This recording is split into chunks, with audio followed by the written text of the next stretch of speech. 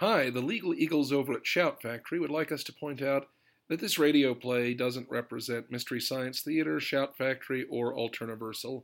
It's an unofficial fan production, and we hope you enjoy it. This production is sponsored by Damn Dirty Geeks and the Revival League, bringing old-timey radio back to life. This play is rated NSFW, not safe for work, at least not without earbuds. It contains violence, graphic language, and grown-up situations, and may not be suitable for small children. The views and opinions expressed in this play are solely those of the authors and do not reflect the official policy or position of any other agency, organization, employer, or company.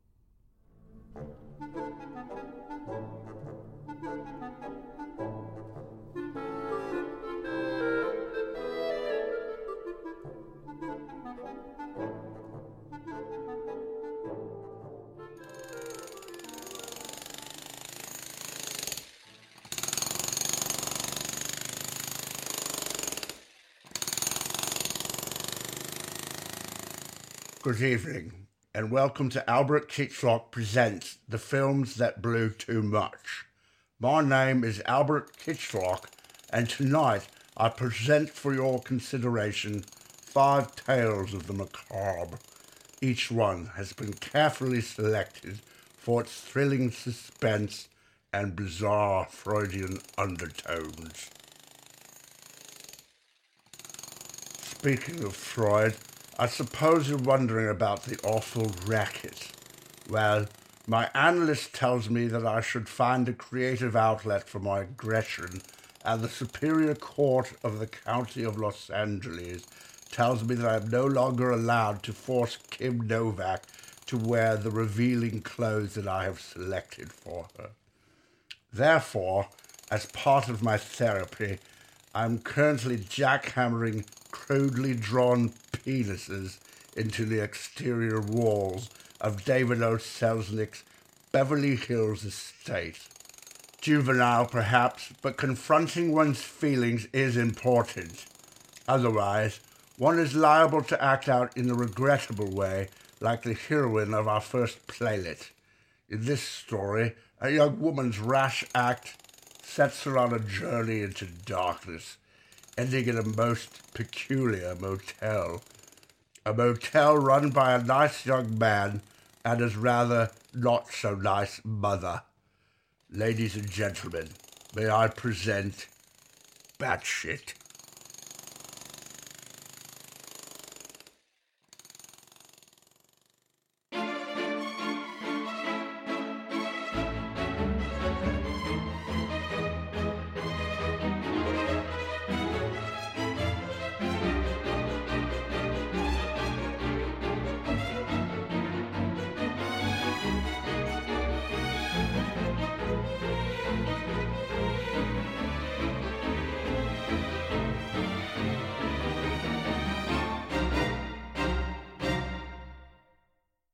Phoenix, Arizona.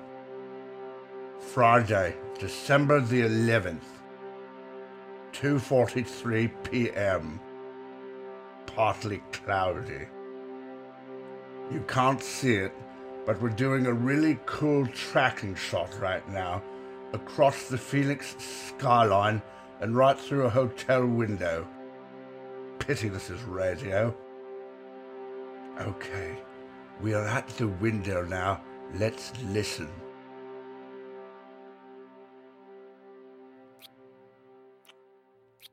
You sure you have to go, Mary? Yes. I'm late, and these long lunch hours give my boss indigestion. You could call him. Tell him you're taking the rest of the day off. To do what? Walk you to the airport? We could laze around here a little longer. Checkout time is 3:30. Cheap hotels like this aren't interested in when you come in, but when your time's up. That's foreshadowing, folks. What? Nothing. Oh, Sam. I hate meeting you in a place like this. Oh, it's not so bad. I'm just sick of all the secrecy. Only meeting when you can get to town on business, sneaking off during lunch breaks to cheap motels. Come on, Mary. You act as if we're doing something wrong. We're both single. It's not like we're doing anything unsavory. Well, I feel unsavory, Sam. It's as if we're adulterers or something. This place is so So seedy. You're just angry because the bathroom's dirty. Well, can't they clean between guests? I just took the most unpleasant shower I've ever had in a hotel. Boy, you are not going to like where this movie is heading. What? Nothing. Oh, Sam, why can't we get married? Look, I want to marry, believe me. But right now, I'm paying off my dead father's debts, and I'm still paying alimony to my ex-wife. Oh, Sam, you know I don't care about all that. Well, I do. In a couple of years, my debts will be paid. But right now, I couldn't give you the kind of life you deserve. Unless I suddenly came into a large sum of untraceable money somehow. Like if, $40,000 in cash just suddenly fell into my lap. Boy, if that happened, I could pay off my debts and we could get married tomorrow. Oh, Sam. But who am I kidding? Nobody just hands you $40,000 in untraceable cash. I guess we'll just have to be patient.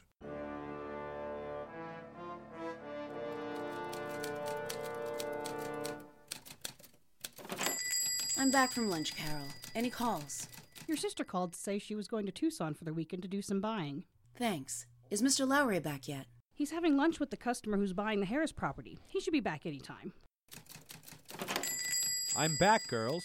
Told you. Mr. Cassidy, these are my secretaries, Mary Thrush and Carol, who isn't important enough to have a last name. Girls, this is our customer, Mr. Cassidy, an obnoxious cartoon oil man. Consarn it, it's as hot as fresh milk out here. By Jehoshaphat, this kind of heat is as useless as tits on a bull. I'd say it makes me madder than a wet hen, but then you girls might think I'm all hat and no cattle. Texas! Mary, do you have the contract for the Harris property? Yes, Mr. Lowry. You girls ought to get your boss to air condition you up. He can afford it today. My baby's getting married tomorrow, and I'm buying her a house. $40,000 in untraceable cash. Just look at that wad of bills. I declare. I don't. That's how I get to keep it. Nope, the IRS knows nothing about this little real estate deal we got going. Mr. Cassidy, a cash transaction of this size? Oh, relax, Lowry. I never carry more than I can afford to lose. Of course, I am an admitted tax cheat, which means if this money were to disappear, I couldn't involve the authorities at all. Yes, sir, anyone who got a mind to steal it would face no criminal repercussions whatsoever. But what are the chances of that? Here, Mary darling, why don't you hang on to this giant stack of bills? In the meantime, Lowry, let's you and I have a drink. Just step into my office, Mr. Cassidy. I'll be right with you. I don't want that much money in the office over the weekend. Go deposit it at the bank on your way home, would you, Mary? Certainly, Mr. Lowry. Thanks, Mary. I'd hate to think what would happen if that money fell into the hands of someone who desperately needed $40,000 in untraceable cash. Why, it being Friday, a thief would have a whole weekend head start before anyone knew the money was missing. And it being 1960, before the advent of national computerized communications, the chances of getting away with the theft would be exceedingly good. Well, I've got to get in there and entertain our customer. You girls have a good weekend. Have a nice weekend, Mr. Lowry. Goodbye, Mr. Lowry. Well, I'm off. What are your plans for the weekend, Mary? Nothing much. I think I'll just go home and pace around my bedroom in my symbolic black bra. After you deposit the money at the bank, of course. Of course. I'm absolutely going to deposit these 40,000 untraceable dollars in our company account. What else would I be doing? Certainly not using this preternaturally convenient windfall to solve all my problems. Well, goodbye. Nothing. What? Who's asking? I mean, goodbye.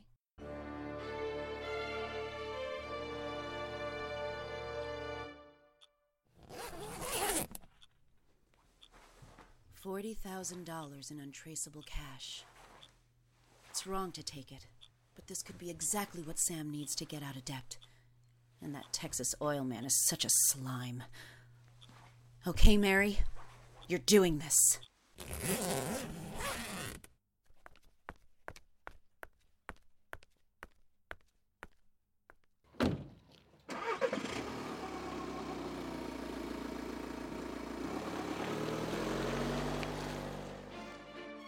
I'm doing this. I'm actually doing this. I'm blowing town with stolen money. Oh, God. What will everyone think of me? Carol, is Mary in yet? Not yet, Mr. Lowry. but then she's always a little late on Mondays. She's still not in. Have you tried her sister? Yes, Mr. Lowry, she thought Mary was here. What do you mean your secretary's missing with my money? That no good racket-fracking little thief? I told you, no gunfire indoors. Look, Cassidy, a girl works for you 10 years. You trust her. Well, I'll find her, and if any money's missing, I'll take the balance from her fine, soft flesh. That's creepy. You're listening to KGLT, The Guilt. Shrieking violins and accusatory echoing voices. All day, every day. 18 hours later. This rain. Can't see anything. I'd better find a place to stop for the night. What's that sign up ahead?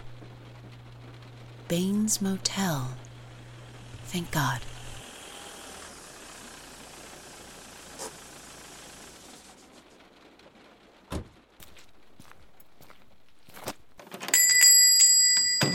Hello? Hi there. Nasty night, isn't it? Do you have a vacancy? Oh, we have 12 vacancies. 12 cabins, 12 vacancies. They move the highway. I thought I'd gotten off the main road. I knew you must have. No one ever stops here anymore unless they're lost. But we keep lighting the lights and observing the formalities. Would you like a room? Please. Okay, we'll give you cabin 1. It's closer to the office here, if you need anything. Thank you, Mr. Baines. Herman Baines. Thank you, Herman. But right now, all I need is sleep, and maybe some food. Well, there's a big diner up the road about 10 miles. Or if you like to, I'd be very pleased if you'd eat with me. I was just about to make dinner. You could come up to the house. You mean that horrifying, obviously haunted Gothic mansion up on the hill? Yes, that's the one. I don't set a fancy table, but the kitchen's awfully homey. Thank you. That would be lovely. All right. You wait here, and I'll be back when it's ready. What an odd little man.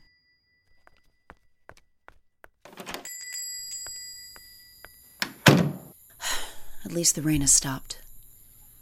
I'd better figure out how to hide this $40,000. I know. I'll wrap it up in this convenient newspaper. There. Now it just looks like an ordinary folded-up newspaper. No one will ever... I said no, boy. Was that coming from the house up there? No, I tell you. I won't have you bringing any cheap bluesies into my house for supper. By candlelight, I suppose, after the cheap erotic fashion of young men with cheap erotic minds. Mother, that's ridiculous. She's just a stranger. She's hungry. Just a stranger? As if men don't desire strangers. Go on, boy. Tell her she won't be appeasing her wanted appetites with my food or my son. Or do I have to tell her because you don't have the guts? Shut up! Shut up!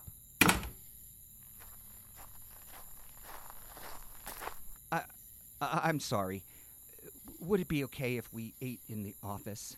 My mother, well, she isn't quite herself today. Your mother? That was clearly just you doing, like, a Muppet voice or something. No, that was definitely my mother. She's always sounded like a Muppet. The doctors say it's a congenital throat problem. Okay, then. But I've got a nice tray of food here. Sandwiches, milk, and some nice cassava melon to go with them. Would you still like some dinner? Of course. Wonderful. Let's go back into the parlor behind the office. It's much more comfortable there. Lead the way.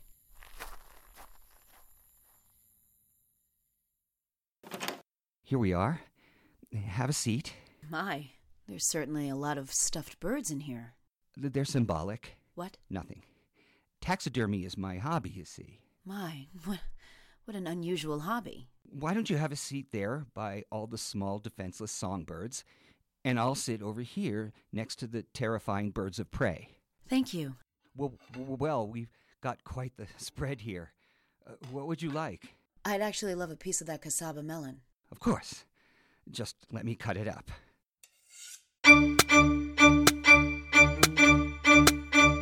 Here you go. Thank you. Oh, but that piece is a little too large for me to deal with all at once. Would you mind cutting it into thirds? Of course. Here you are. Thank you. It looks delicious. Would you like a sandwich? I'd love one. Oh, but probably not the whole one. I'll cut this one in half. Thank you.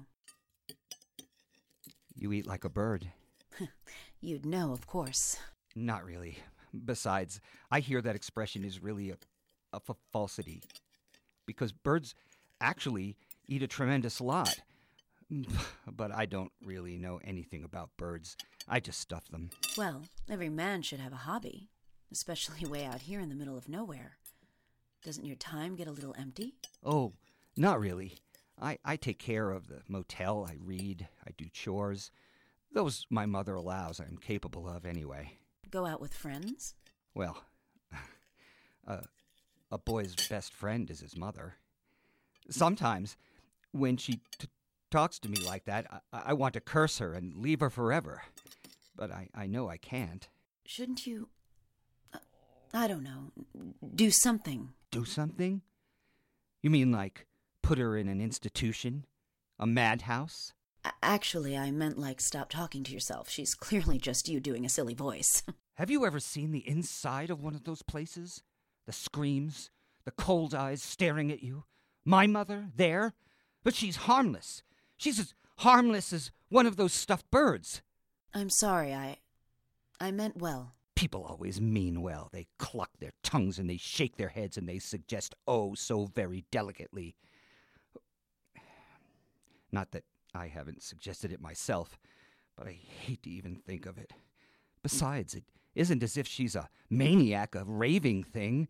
She just goes a little mad sometimes. Again, she's clearly you. We all go a little mad sometimes. Well, the meal was lovely, Herman, but I've really got to get to bed. Really? Already? You don't want to sit and talk just for a little while? I'd like to, but I've got a long drive ahead of me tomorrow. All the way back to Phoenix. Really? Yes, I stepped into a trap back there. I'd like to see if it's not too late to get myself out of it. Well, that was cryptic. Come on, I'll show you your room.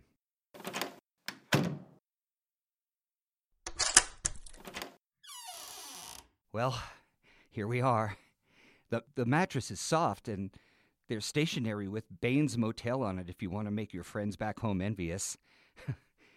And the, over there. The bathroom. Mother calls it the naked place for dirty whores and said I should be ashamed that I ever go in there at all. What? Nothing. Well, thank you, Herman, and thank you for dinner, and now I think I'll take a nice hot shower and go to bed. Aren't you going to wait for me to leave? Guess not. I'll just wait here then, I guess.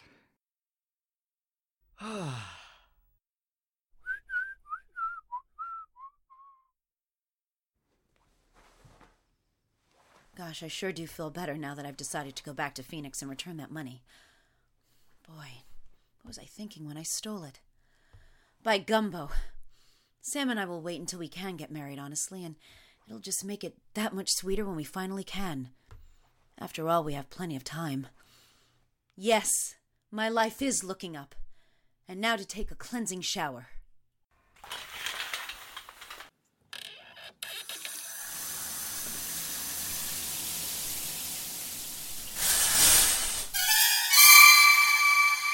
Herman? Why are you dressed in woman's clothes? And a wig? What? I mean, no, I am Herman's mother. You're clearly not. Come to think of it, I'm pretty sure I could actually hear you changing into that dress in the other room just now. Oh, you could not. I mean, you won't take my son from me, you harlot.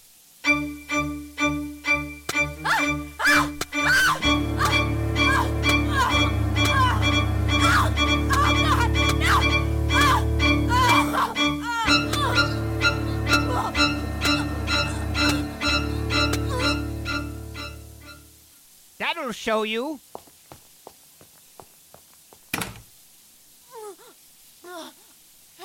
Herman, you left the shower curtain open. The floor's going to get wet.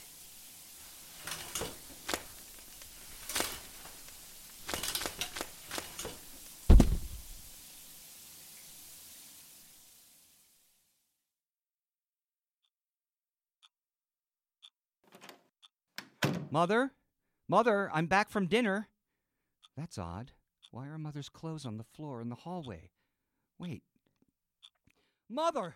Oh, God, Mother! Blood! Blood!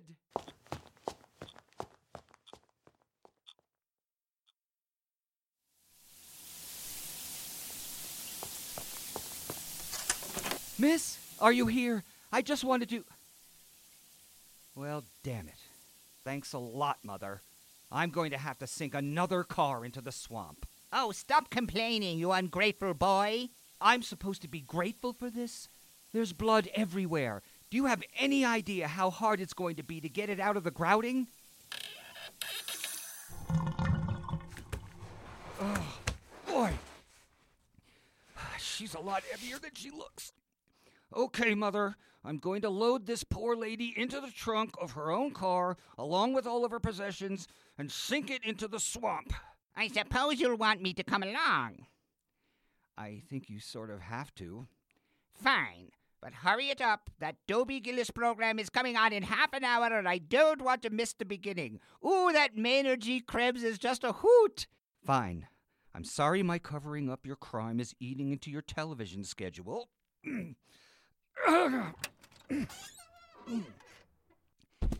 And now we just toss in her makeup, her clothes, and, oh, this weird rolled-up newspaper.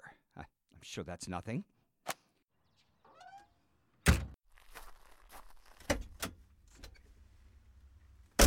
Okay, we're off to the swamp. Again. You know what they call people like that Maynard G. Krebs, dear? Beatniks. Isn't that a funny word? Shut up, shut up, shut up!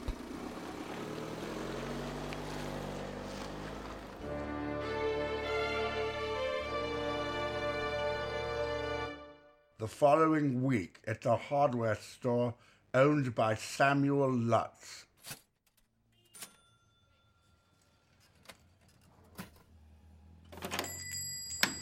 Sam Lutz? Yes. Can I help you?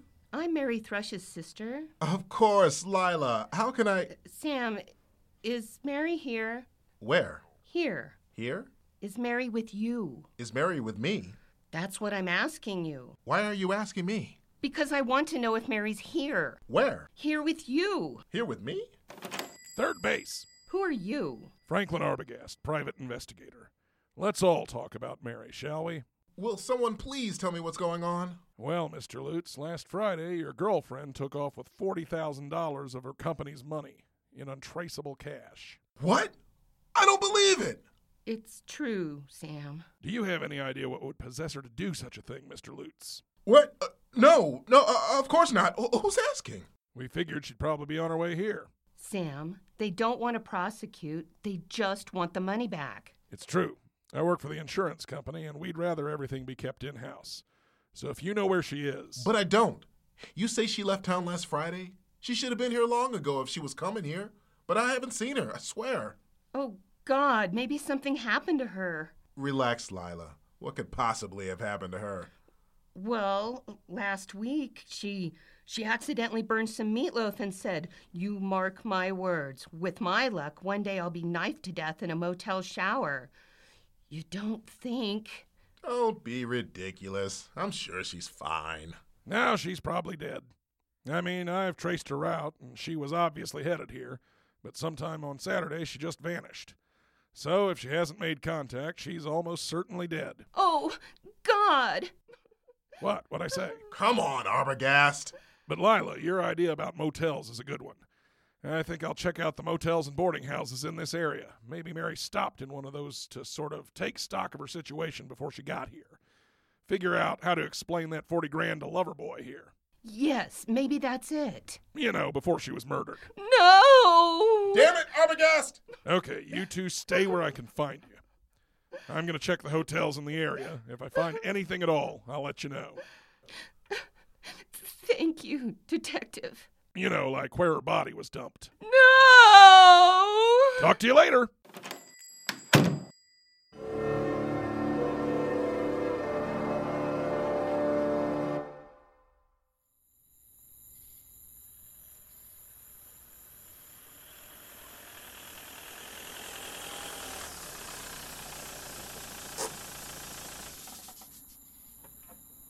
Evening. Evening. You Baines? Herman Baines, yes, sir. You know, I've been to so many motels today, I feel like I got neon burns in my eyeballs.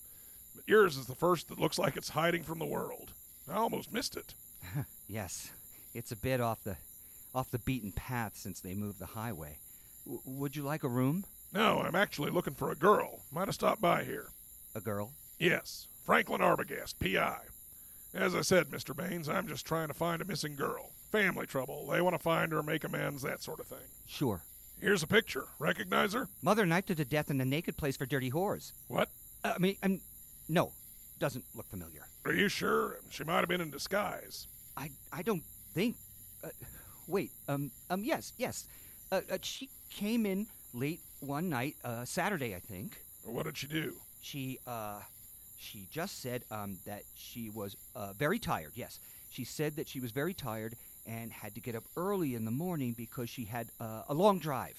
Mm-hmm.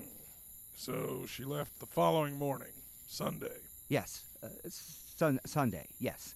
I see. And Mr. Baines, you wouldn't be hiding this lady, would you? Of course not. And if she were to tell you a story, like she was in trouble and needed protection, you'd know she was taking advantage of you, right? Mr. Arbogast, I can't be taken advantage of, not even by a woman. Easy, pal. I'm not saying that. Let me put it this way. She may have fooled me, but she didn't fool my mother. Your mother? Yes, my mother is an invalid. That's her looking out the window up at the house. You mean that figure looking out of the second-story window to the left? Yes, that's my mother. That's clearly a preserved corpse. No, it's not. Yes, it is. No, it's not. Yes, it... Mr. Arbogast, I don't think I want to talk to you anymore. I think it would be a very good thing if you left now. Have it your way, Mr. Baines. A pleasant evening to you.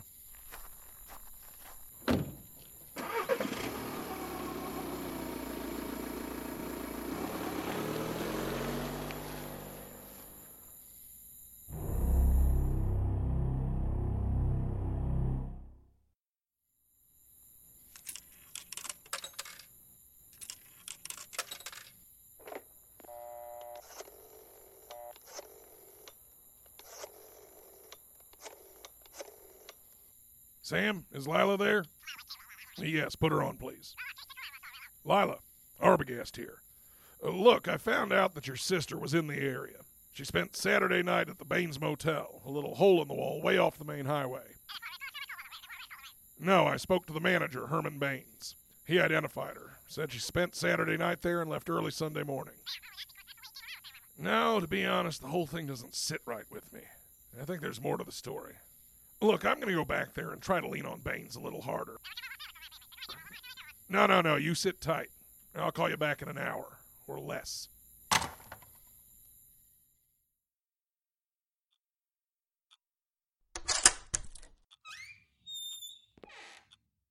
Baines, it's me, Arbogast.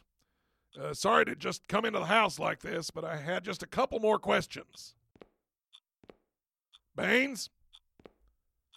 Baines, are you upstairs? I'm coming up.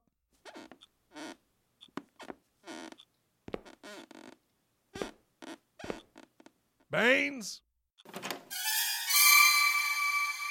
Die, interloper! Baines?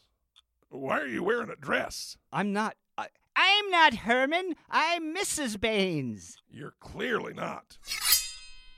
Ow! Jeez, fine. You're Mrs. Baines. Have another, Snoop?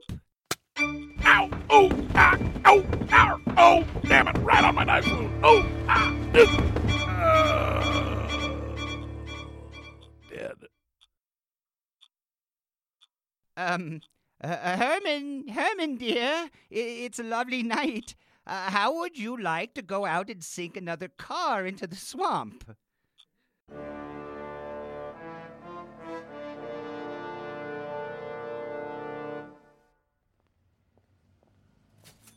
Sam, we need to do something. Arbogast said he'd call back in an hour or less, and that was last night. Yes, I suppose we should probably check up on him. Where did you say he was going? Someplace called the Baines Motel. He said he found out that Mary stayed there Saturday. Oh, yes, I know that place. Run by Herman Baines. Nice kid. A little shy. Keeps his mother's preserved corpse in the bedroom. Wait, what was that last part? Keeps his mother's preserved corpse in the bedroom.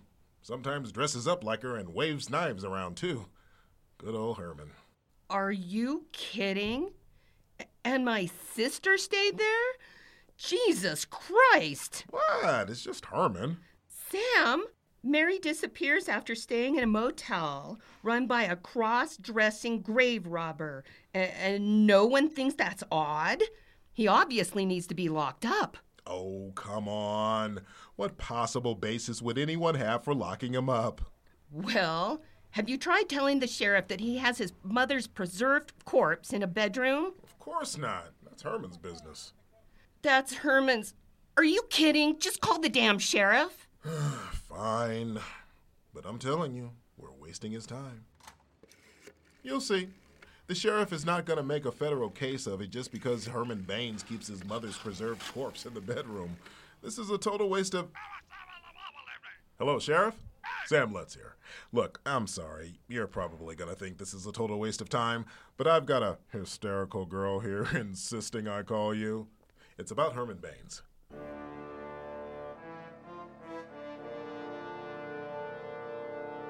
"15 minutes later, at the sheriff's office. Excuse me, Sheriff Chambers. Just wanted to let you know the SWAT team's back. We kicked in the door and arrested Herman Baines, just like you said. Wow. I guess it wasn't a waste of time. Sheriff, has he told you anything? Well, not exactly. We got the story all right, but we got it from Herman's mother. Herman's mother? Well, actually just Herman doing like a Muppet voice or something. What I want to know is why nobody thought to tell me that the crazy hermit at the abandoned motel had been keeping preserved corpses on the premises. I mean, no one in this whole town thought that that was a red flag? Well, we all figured it was none of our business. Jesus Christ. Sheriff, he feels a chill. Can we give him a blanket? Go ahead. Yes, sir.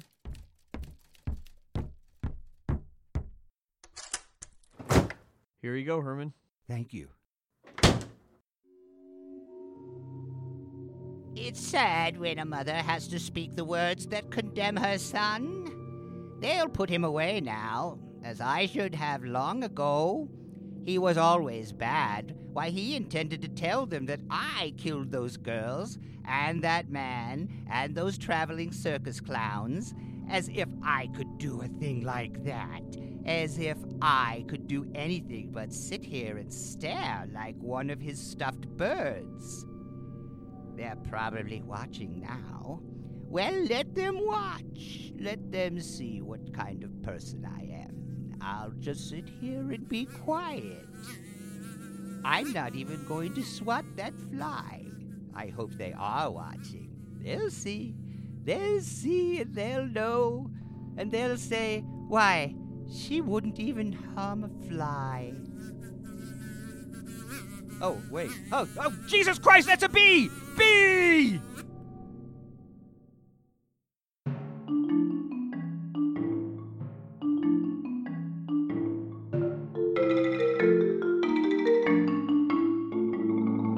Well, that was depressing, wasn't it? You will all be edified to know that the $40,000 was recovered in its entirety when the authorities raised Mary's car for the swamp and was still perfectly legal tender despite the extensive bloodstains. Sam and Lila eventually married and then both died on the same day in entirely unrelated steam shovel accidents. As for Herman Baines, he joined the amateur drama club at his mental institution, and I'm told he made quite the splash in the title role of Euripides' Oedipus Rex. May I add, I'm deathly afraid of bees on account of how often they mistake me for that rotund honey bear, Winnie the Pooh. Yes, I really must resume wearing my trousers. If our previous maternal tale of murder didn't make you want to shower off its slimy residue, our next story certainly will. Soon, I shall introduce you to a stylish serial murder in London of the 1970s. This man about town cut quite a figure with the ladies, if you take my meaning. I'm not saying that this man hated women. No, quite the contrary. He loved women to death. You might say he had them in an absolute frenzy. Our gentle maniac led London's bobbies on a merry murder spree. For weeks the police failed to tie the killings to him until one day there came quite a hitch in the investigation. Oh, I do like that one, a hitch. Hitch. Do forgive me, I shouldn't go on stroking my own ego. It's actually been years since I've been able to reach it, let alone view it. But never mind that. I guarantee that this next twisted tale will have you gasping for air with surprise as I pick up this phone receiver and dial N for necktie. Hitch.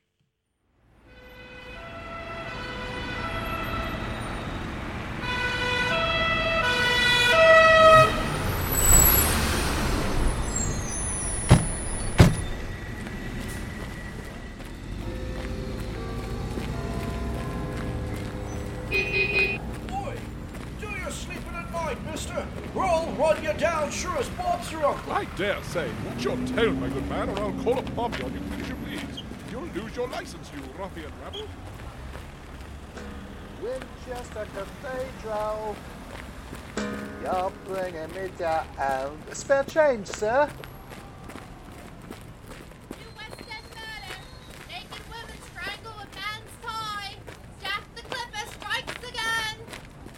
Get your paper, Governor.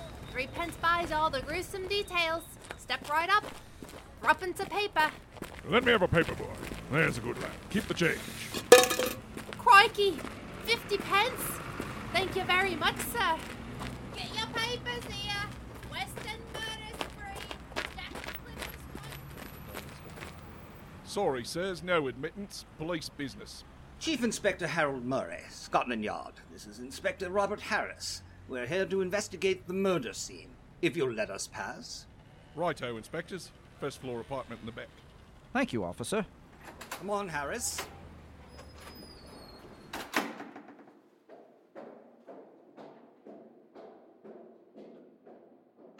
Whoever this killer is, he sure is keeping me busy day and night these past 2 weeks.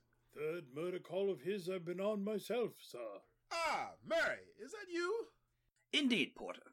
This is our new man at the yard, Inspector Robert Harris. Harris, this is the city's medical examiner, Albert Porter. How do you do, sir? Pleased to meet you, Inspector. I'm sure Mary can use your help. This case gets stranger every day. This the work of our same necktie killer?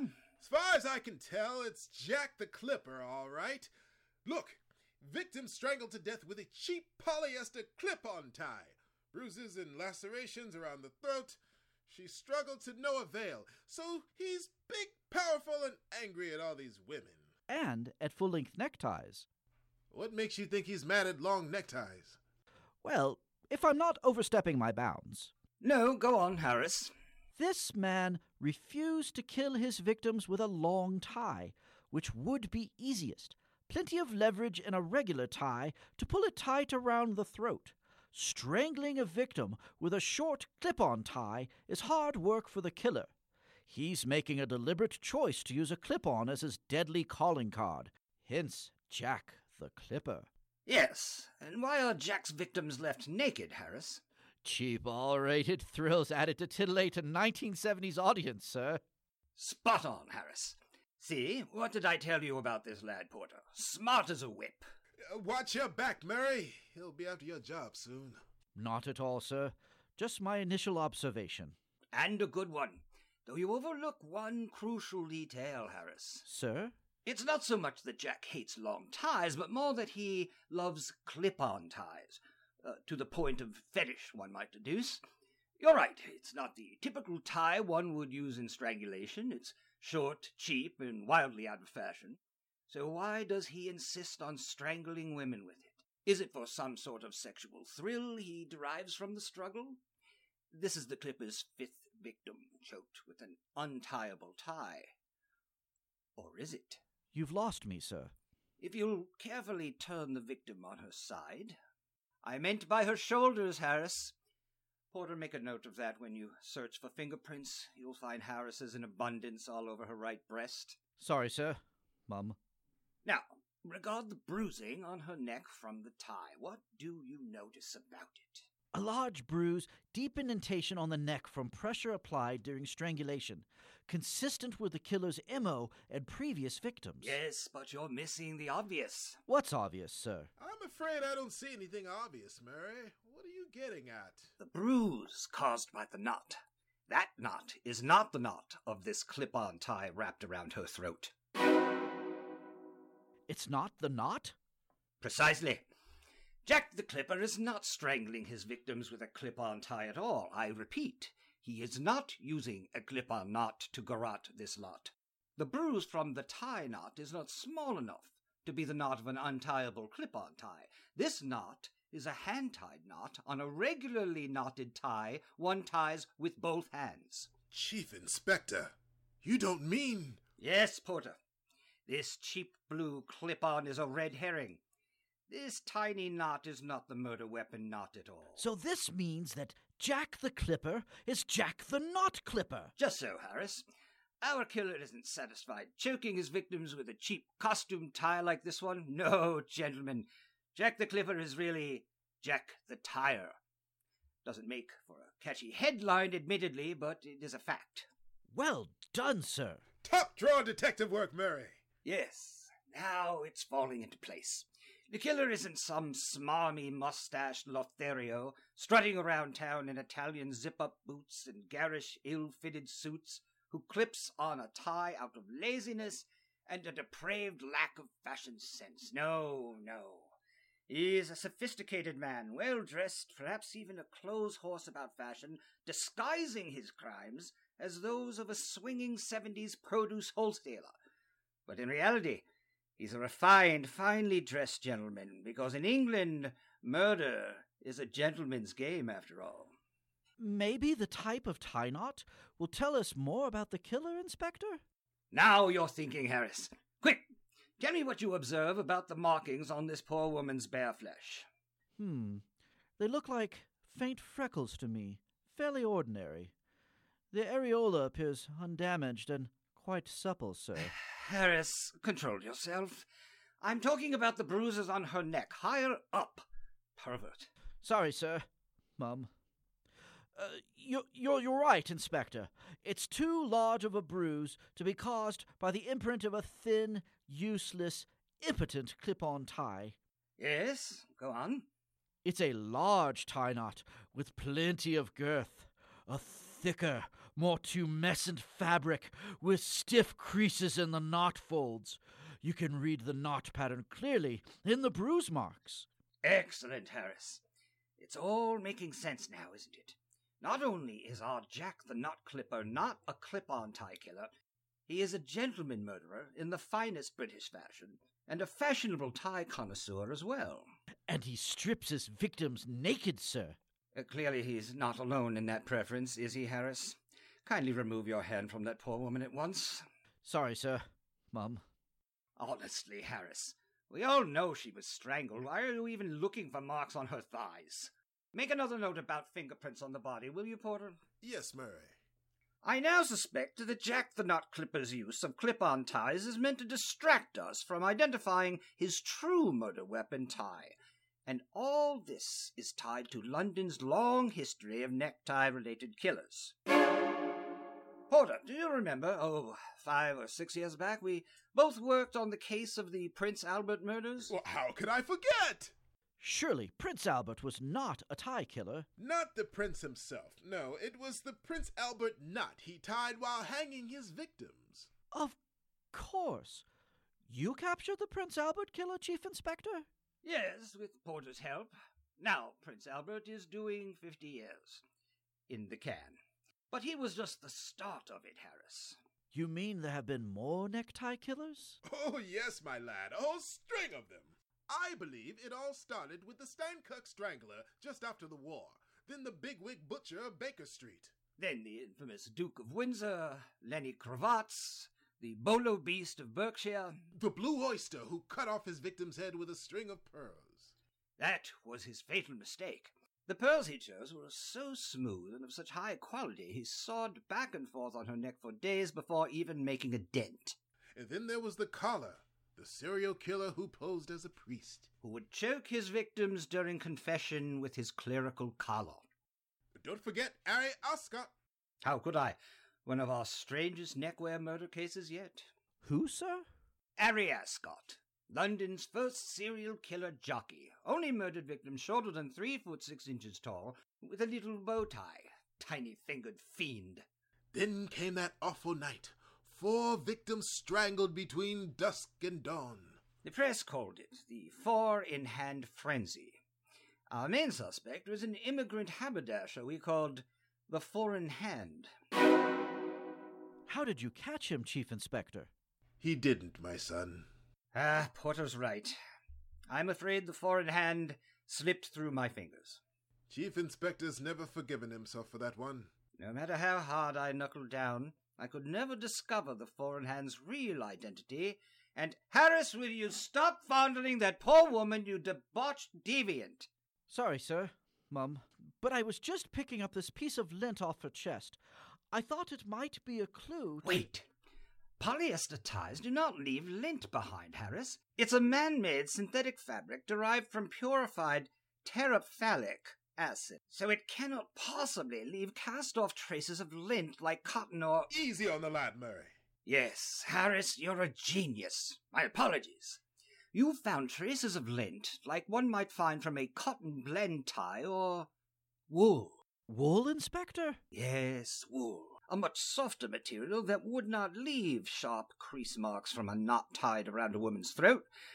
Wool ties have softer creases and folds, but their frequently nubby textures would quite easily leave similar indentation lines on the bruised skin, if pulled side to side while strangling the victim. So the clip-on red herring was just a diversion to steer us away from the real red herring that the murder tie wasn't polyester.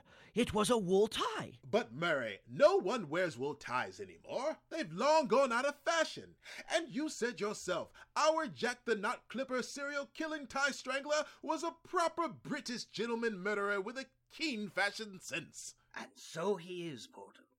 Who would be a more distinguished, proper British gentleman serial killer with a keen fashion sense in strangling women than a gentleman of the old school, content to wear classic, if outdated, garments and accessories until they return to style once again? Do you mean? It can't be. But it is, gentlemen. Our Jack the Clipper persona is merely a fashion and forensic disguise for the true killer of these women, the 4-in-hand. And I can prove it. How, Inspector? Look closely again at the bruise on the victim's neck, Harris. Yes, sir. Without fondling her, Harris. Sorry, sir. Mum. What is not true about that knot that proves she wasn't choked with a clip-on tie knot? It looks to me like an old-fashioned overhand knot, sir. Precisely. The 4-in-hand's signature knot, the 4-in-hand. But he's added a new wrinkle to his knot-tying, gentlemen, to throw us off tying this tie to him. But wool ties don't wrinkle, Murray. No. The wrinkle in the tie knot is a metaphor. The overhand knot in the tie is what proves the 4-in-hand tied this 4-in-hand knot. Because this overhand knot is not overhanded, it's underhanded. An underhanded overhand? Oh, the 4-in-hand is underhanded, all right. But more to the point, he's left-handed. That's what I got wrong all those years, trying to tie this tie knot to the 4-in-hand's hands. So, it's an overhand knot tied underhand. Not at all. Don't you understand? This clip-on tie knot is not the tie knot the killer used to murder this woman. The 4-in-hand tied a 4-in-hand knot backwards by trying an overhand knot left-handed, which makes him one very underhanded knot-tier of tie knots. So you can tell how underhanded the 4-in-hand is by the way his overhand knot is not tied the right way. Yes, because he doesn't tie a normal right-handed 4-in-hand overhand knot when he ties a tie. Instead, he ties a left-handed overhand knot meant to look like a right-handed overhand knot, and That is the mark of an underhanded, knot-tying tie-knotter of four-in-hand tie knots. So, you're saying this left-handed, overhand, four-in-hand tie knot must be the work of an underhanded tie knotter because only such a tie-tyer would think of tying a right-handed, overhand knot left-handed in such an underhanded fashion that the fashion sense of the four-in-hand tie knot would allow him to tie a right-handed tie knot that does not give away that the overhand tie knot was actually tied left-handed. Oh! Indeed. This four-in-hand overhand knot looks like the knot was tied right side up, making him the most underhanded overhand tie knot tier of four-in-hand tie knots, the infamous four-in-hand tie knot murderer. Brilliant, Murray, simply brilliant. And if my deduction is correct, we have only moments to catch the four-in-hand red-handed before he slips through my fingers again. Come, Harris, we can still arrest him. Now, sir? Not a moment to lose. How could I be so blind and deaf not to identify him earlier? We walked past the four-in-hand not 15 minutes ago. We did? When? Where? Right before we turned the corner where... Western murder spree. Jack the Clipper strikes terror with tie murders. Nobody in the economic recession of the early 1970s in Britain, where we are now... Oi! You two keep running across the road in front of me cab, you tots! Would buy a 3-penny newspaper with a 50p coin and leave the change to a paperboy. Not unless he was a well-to-do, fashion-conscious, tie-knotting serial killer. Who tosses coins into a cup left-handed. Right you are, Harris. And there he is. Sir, halt where you are. I am Chief Inspector Harold Murray of Scotland Yard, and I arrest you for crimes commonly known as the Jack the Clipper murders. What's all this, my good man? I have no idea what you're raving about. Unhand me, sir. You can't fool me this time, foreign hand. What in deuces Your are tie has given you away, murderer. Who else would be wearing a classic but outdated wool tie tied with a four-in-hand tie knot but the four-in-hand himself? He's right, sir. Your tie knot. It looks like a right-handed, overhand, four-in-hand tie knot. Well, it's really an underhanded, left-handed... Oh... Four-in-hand tie knot that appears to have been tied overhand right-handed, tied just as the throat bruises on Jack the Clipper's latest victim indisputably indicate, sir. At last you have found me, Mary. As one of London's finest gentleman murderers, I salute your perseverance in solving my lengthy, unsolved killing spree. It's a shame I won't live for you to convict me. What are you doing? I'm hanging myself with my own tie. You can't do that. Watch me, Mary. You lose again.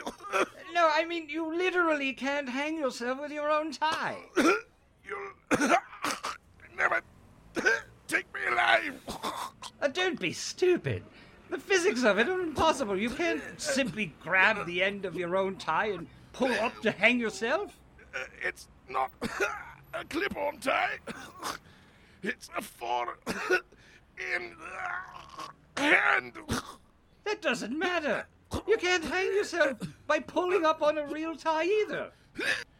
It may take a while, but nothing. It won't work.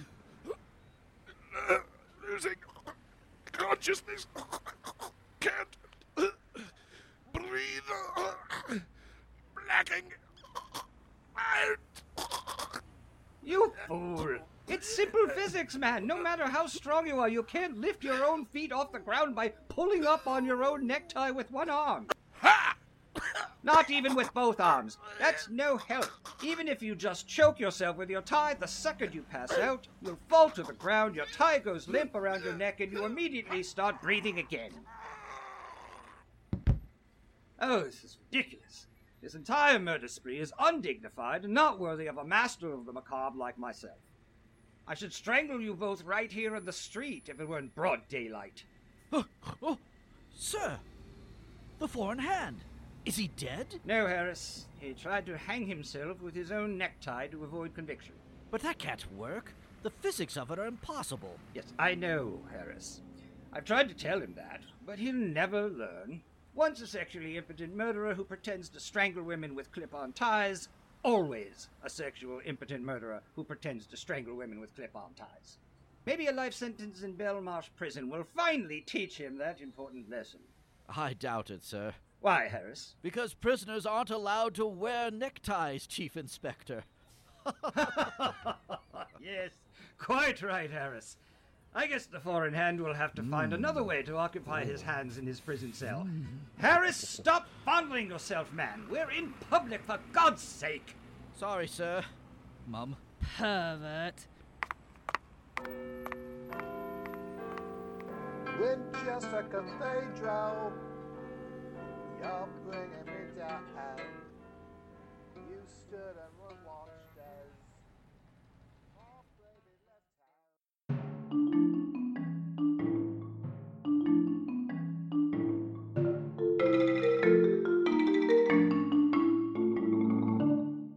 Oh my goodness, what a shocking, terrifying climax that was, eh?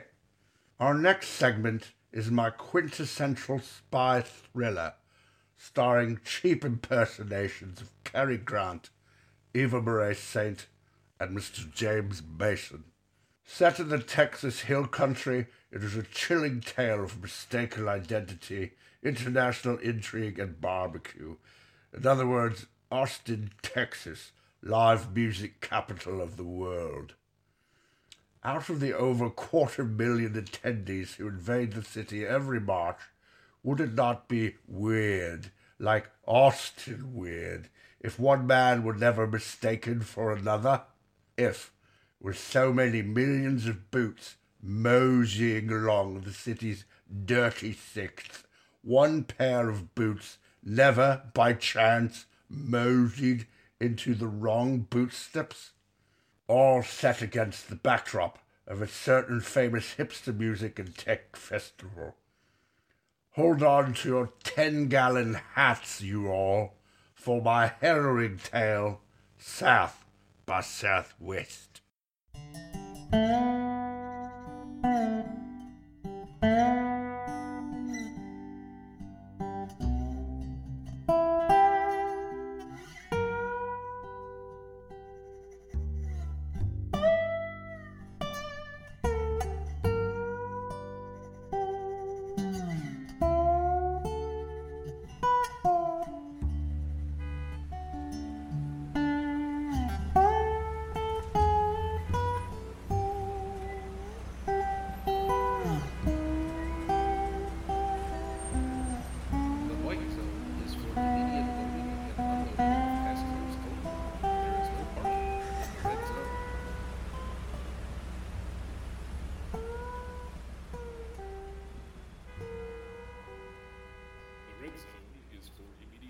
Damn it! Why can't I get an Uber? That's Austin for you. You can get a taxi. My taxi if you want it. Okay then, taxi! Great. Let me flip on my Uber light. I thought you said no ride shares. Relax, sir. Austin is the blueberry in the red state. You're among friends here. Where to? The Armstrong Hotel. Right away.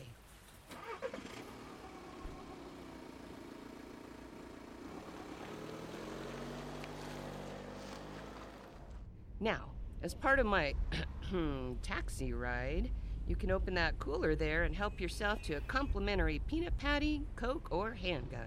Thanks. What flavor? Excuse me? Of Coke? What? How about Dr. Pepper? You just said Coke. Yes, sir. So, Coke? Sure. All right. One Sprite coming up. What? Welcome to the Lone Star State, Mr. Thornbill. Tasmania T. Thornbill. We sure get a lot of Tasmania T. Thornbills passing through the city this time of year. We can't all have exciting names like Garcia or Brown. Why, I reckon it would really be easy to totally mistake someone's identity with another Tasmania T. Thornbill. That's the advantage of a drab name. Blending in. So, are you in town for the festival? How did you guess? Shiny, never-worn cowboy boots, still-creased western shirt and jeans. That's what every other Yankee wears when they're in town. Don't you dress this way? Hell no. I'm in sweatpants and Crocs. Texas. Not exactly my first choice of travel destination. Or practical footwear. So, are you staying at the Lance Armstrong Hotel? Speaking there, actually. Is it a big venue? They just have the one ballroom. And here we are, sir. Your destination. Very good. Any place to eat around here? Just that Scorchy's taco stand next door. Well, I've got some time to kill. Guess I'll give it a try then. Goodbye, y'all. Namaste. The sacred in me recognizes the sacred in you. Wow, that didn't sound very Texan.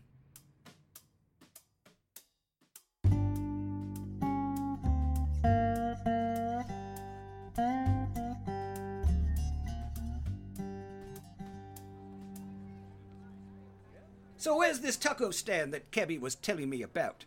My God, the line is long. Practically around the block. All for tacos. Hey man, it is Tuesday. Unacceptable. I don't do lines. Look, a-hole, it's a 55-minute wait. That's just how things are during festival time. Not for me. I'm a very important speaker, delivering a very important TED Talk. So what? I'm delivering a TED Talk. So am I. And me too. Yeah, me too. Hey, I'm giving one this evening. I'm giving one. Of course I'm giving one. Giving two. We're all delivering TED Talks, so stand in the back of the line for your tacos like everybody else. And you don't even have a lanyard. Look, I didn't become the third highest paid social media manager in the meatpacking district of Hoboken without learning the art of expedient exaggeration. You mean a lie? There are no lies in social media. Now, watch and learn. Hey, he's switching to the pickup window. Cheater, cheater, pumpkin eater. What are you doing? Order for Kaplan. That would be me. So you're George Kaplan? Yes, of course. Now, give me the tacos. You don't look like Kaplan. You sure you're here for the tacos? Oh, absolutely. The shredded beef barbacoa, fried chicken, fresh avocado, cotija cheese, queso, cilantro, onions, and a lime wedge with tomatillo sauce on a corn tortilla? That's the one. I'd sure hate for this to be a case of mistaken identity, where you'd be persecuted mercilessly by a nefarious cabal all across the countryside. Look, here's a $5. I'm hungry, you're busy, now just give me the Scorchy's bag and everyone's happy. Sure thing, Mr. Kaplan. Thumb drive is in the flour tortilla. Long live Big Taco. Death to Lockhart. What was that about? A thumb drive? Must be a promo giveaway. At least I got myself some authentic Tex-Mex to eat. Oh, look! Here come two mysterious men walking mysteriously up to me. Excuse me, Mr. Kaplan. Your lift is waiting outside. You'll walk quietly between us, saying nothing. What are you talking about? Let's go. Directly. Directly where? What are y'all trying to do with me? All of who? All y'all. That's not how you use y'all. It's a gender-neutral, all-inclusive, second-person plural pronoun. I am so confused. We're big on tolerance here, Mr. Kaplan. Who are you? Mere errand boys carrying concealed weapons. It's Texas. Everyone carries concealed weapons. Hey, help! He's got a gun! Except for those of us who don't.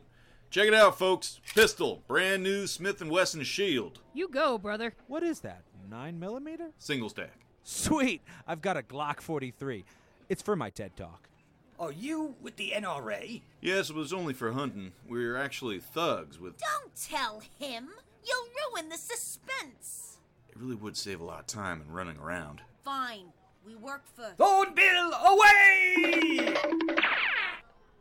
And he took off down the sidewalk on an electric scooter. Should we rent our own e-bikes? It would reduce our carbon footprint.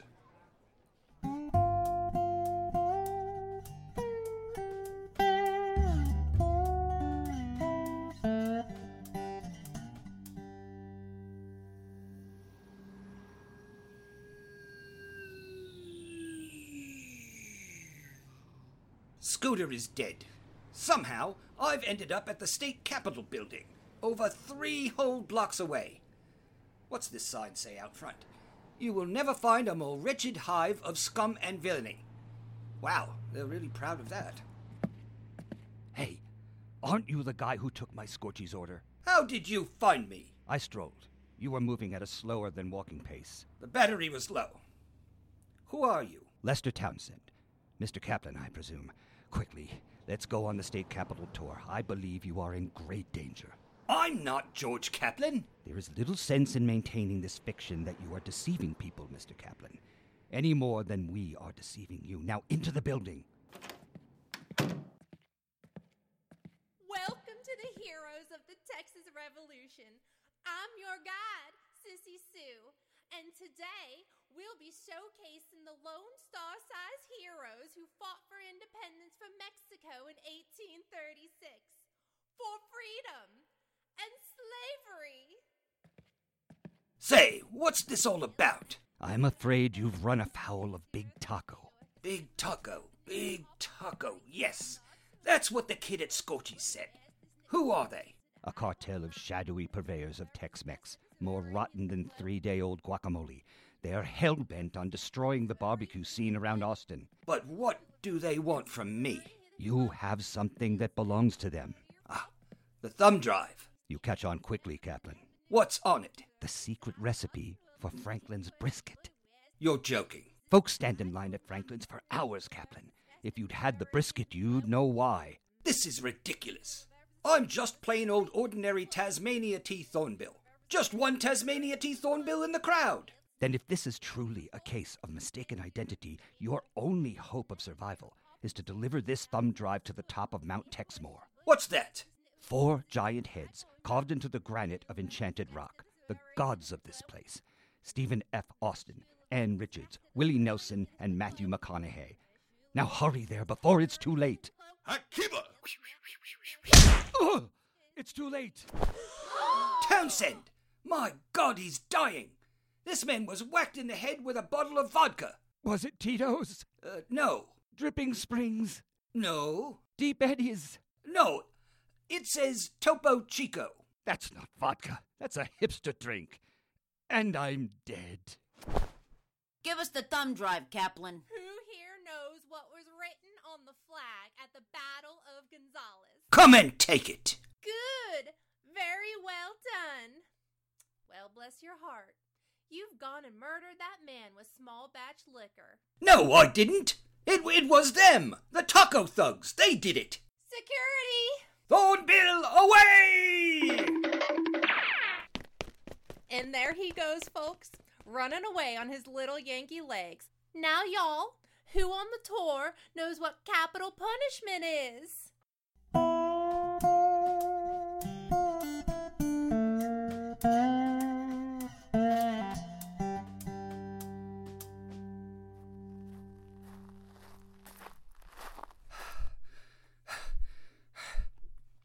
I think I lost them.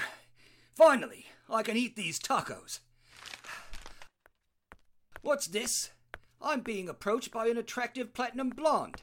Hi, I'm Eva Marie Saint. Aren't we supposed to meet on a train? There are no trains in Austin, Mr. Kaplan. Except the one to Cedar Park. It's light rail. It doesn't count. What do you know about me? You've got good taste in wine, good taste in clothes, and good taste in... tacos.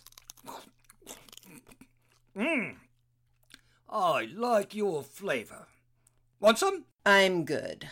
So what's a femme fatale like you, completely, and might I add, unsuspiciously approaching a wanted man like me for? Here, take this address. I'm supposed to beguile you to visit a longhorn cattle ranch way out in the countryside. Totally not a trap. Oh, and we hop in the sack at some point. Excellent. I'll visit that cattle ranch with no skepticism or regard for my life whatsoever. Thornbill away! What an a-hole.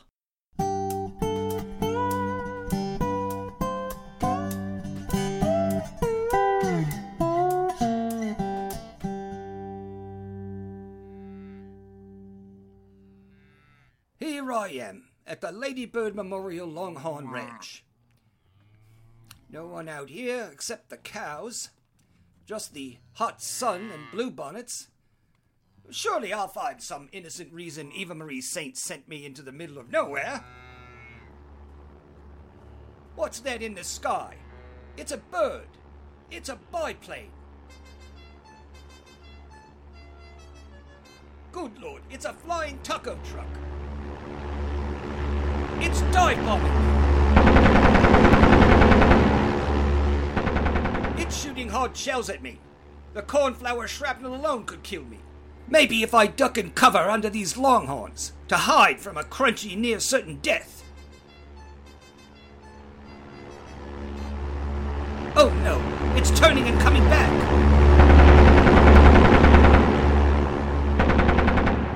Wow, Austin's food truck scene is not fucking around. Maybe if I throw one of my Tony Lamas boots at the truck on its next pass, when it swoops, I just might disable the engine.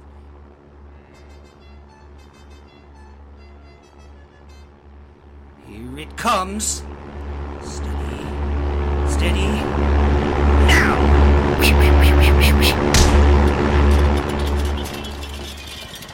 Direct hit! It's leaking horchata everywhere!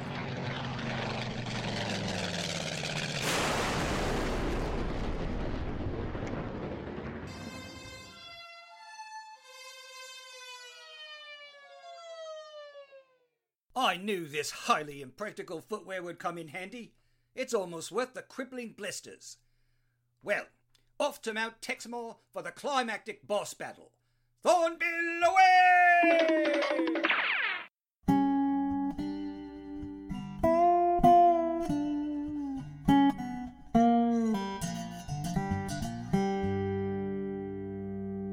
Finally, I made it to the observation deck below Mount Texmore, and I've hooked back up with Eva Marie Saint. My character's name is Kendall. Of course it is, Ava. So now that I've blindly accepted that you're actually a good guy double agent because you're a pretty blonde... Yeah, sure I am. Innocent all along, that's me. Definitely did not try to have you executed. I knew you were a good egg, Ava. So here's the plan. We climb on top of Mount Texmore, rendezvous with the mysterious head of the Big Taco Cartel, and exchange the thumb drive for the hostages. Why are you telling me this? I'm the one who devised this plan in the first place. Of course you did. I told you 5 minutes ago. So, I hand over the thumb drive on top of Matthew McConaughey's head, jujitsu chop the bad guys, rescue you. Jesus, I'm standing right here. The Federal Bureau of Barbecue sweeps in and arrests the bad guys. You're freed. We carpooled here together. My name is cleared, and you and I get married and lead a stultifying life in 1950s suburban America. Or I could be a glamorous agent engaging in a thrilling life of espionage and international intrigue. Honey dear, let your husband do the thinking for both of us. Let's just climb Mount Texmore, shall we?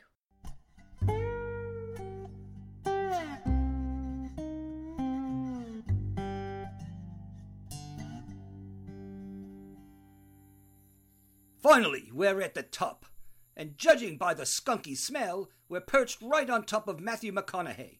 And that's all right. Just don't. Here comes the Taco Thugs with their mysterious leader. You there, what's your name? Name's Chico. Chico de Gallo. Good afternoon, Mr. Kaplan. So, you want the thumb drive and all its barbecue secrets? Yes.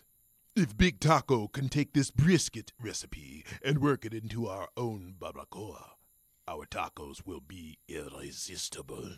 Whole generations of Texans would be slaves to our flavors. Very clever. But you haven't asked me my price yet. How much do you have in mind? The girl. Not available. Yes, I'm going to pretend I've soured on her and that I'm going to kill Eva. Kendall. Whatever. I'm throwing you off the top of Mount Texmore, so there. No sudden moves, Mr. Kaplan. Hand me the thumb drive. Ha! Ha! Karate chop! Foot sweep! Stomp kick! Knee to groin! The thumb drive! He's getting away! Let's give this timeless masterpiece of cinema montage the Benny Hill chase treatment. Whoop, whoop, whoop, whoop, whoop! I'll get you, you wascally wabbit. Nyuk, nyuk, nyuk. And we struggle. I grab the bad guy's guns. All three of us? That doesn't seem very probable. I grab the bad guy's guns and shoot Chico de Gallo. Bang! I am hit. I am falling off McConaughey's head. And I hit the ground with a sickening thud. Now who's dazed and confused? Freeze! FBB! We've got you bad guys surrounded. Arrest them, boys. Right away, Chief. Curses! We are caught! If only we had exercised our Second Amendment solutions, the Black Hawk helicopters and government agents wouldn't have seized us. Alex Jones was right! Good work, men. And thank you, Mr. Thornbill, for your help in bringing down the cartel. It was my pleasure. Hey, you knew my name. Knew it all along. Wow, Chief. I can't believe your whole plan to destroy the crime syndicate focused around this idiot. Hey! That's because nobody bumps up against Big Taco but me. So your name is cleared, Mr. Thornbill. You can go now. Well... Well, what? Do I get the girl? No. Oh, God, no. Good joke. I guess I'll head back to the conference then. That's probably for the best, yes. I guess you could say this plot was all hat and no cattle. Oh, for fuck's sake. I'm pushing you off Mount Texmore myself. Thornbill away!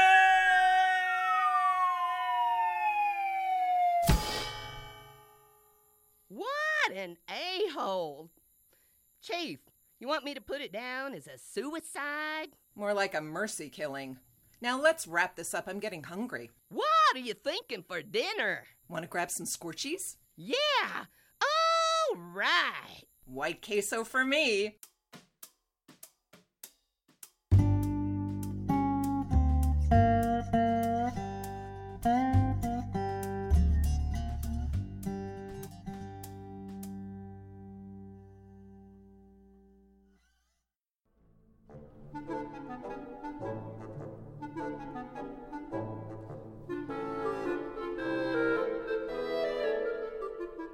Good evening again. Our next tale is about our lovable little cheeky rodent friends, the squirrels. What would happen if these adorable buttons of joy became extremely angry with us all and turned their infectious charms into a vehicle for murder? Our story begins in a luncheonette in the quiet little beachside hamlet of Bodacious Bay.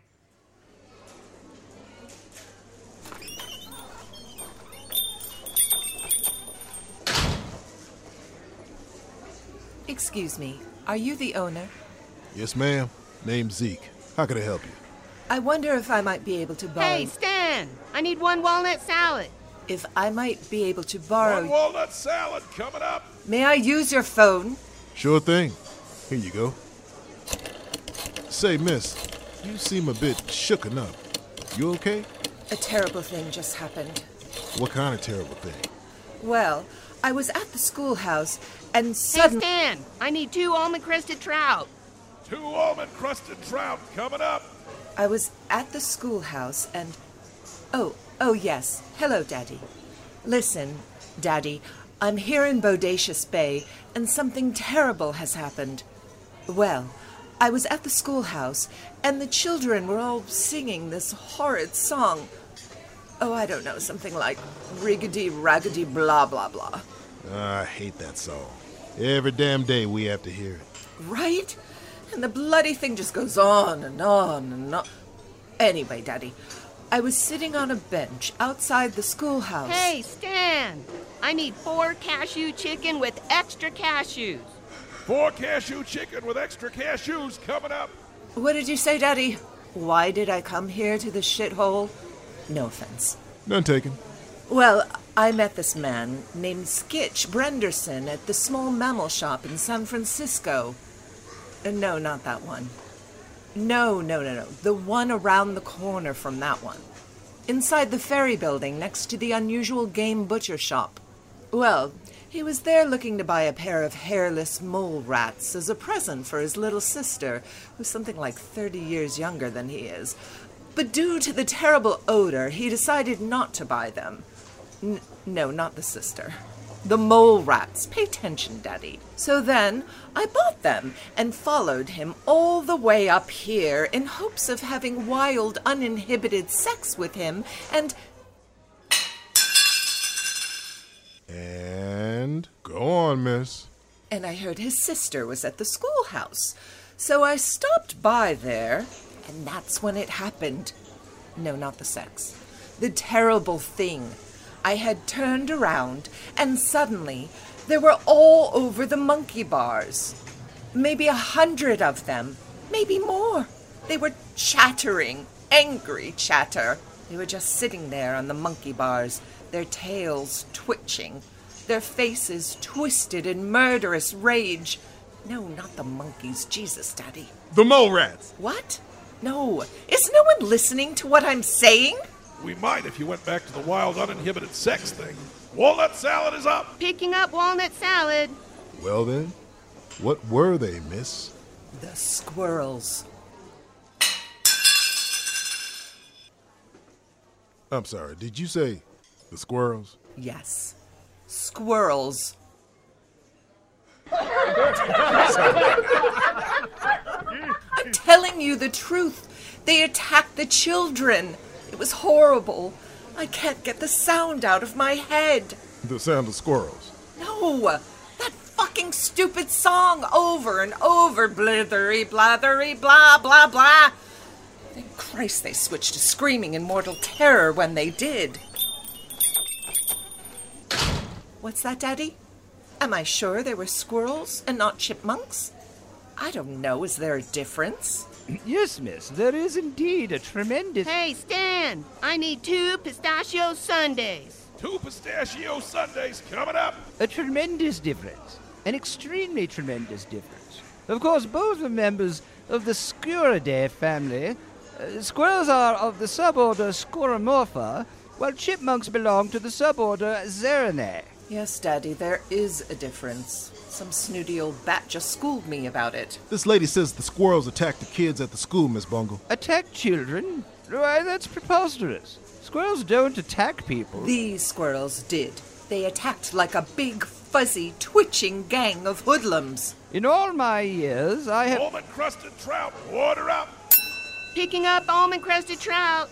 I have never heard of squirrels consorting in large numbers. So what are you? Some kind of squirrel expert? This is Miss Bungle, Bodacious Bay's current resident squirrel expert and lovable curmudgeon. Squirrels are not just my obsession, they're my vocation. She comes in here every day and tells us about squirrels.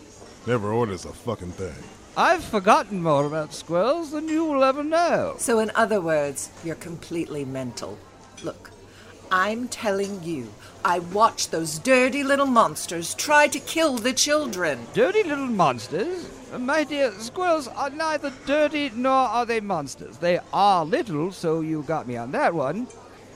Perhaps a bit of education is required. Allow me to show you a film about squirrels. Lucky for you, I always carry this 16mm projector with me. I'll just set it up here on this table.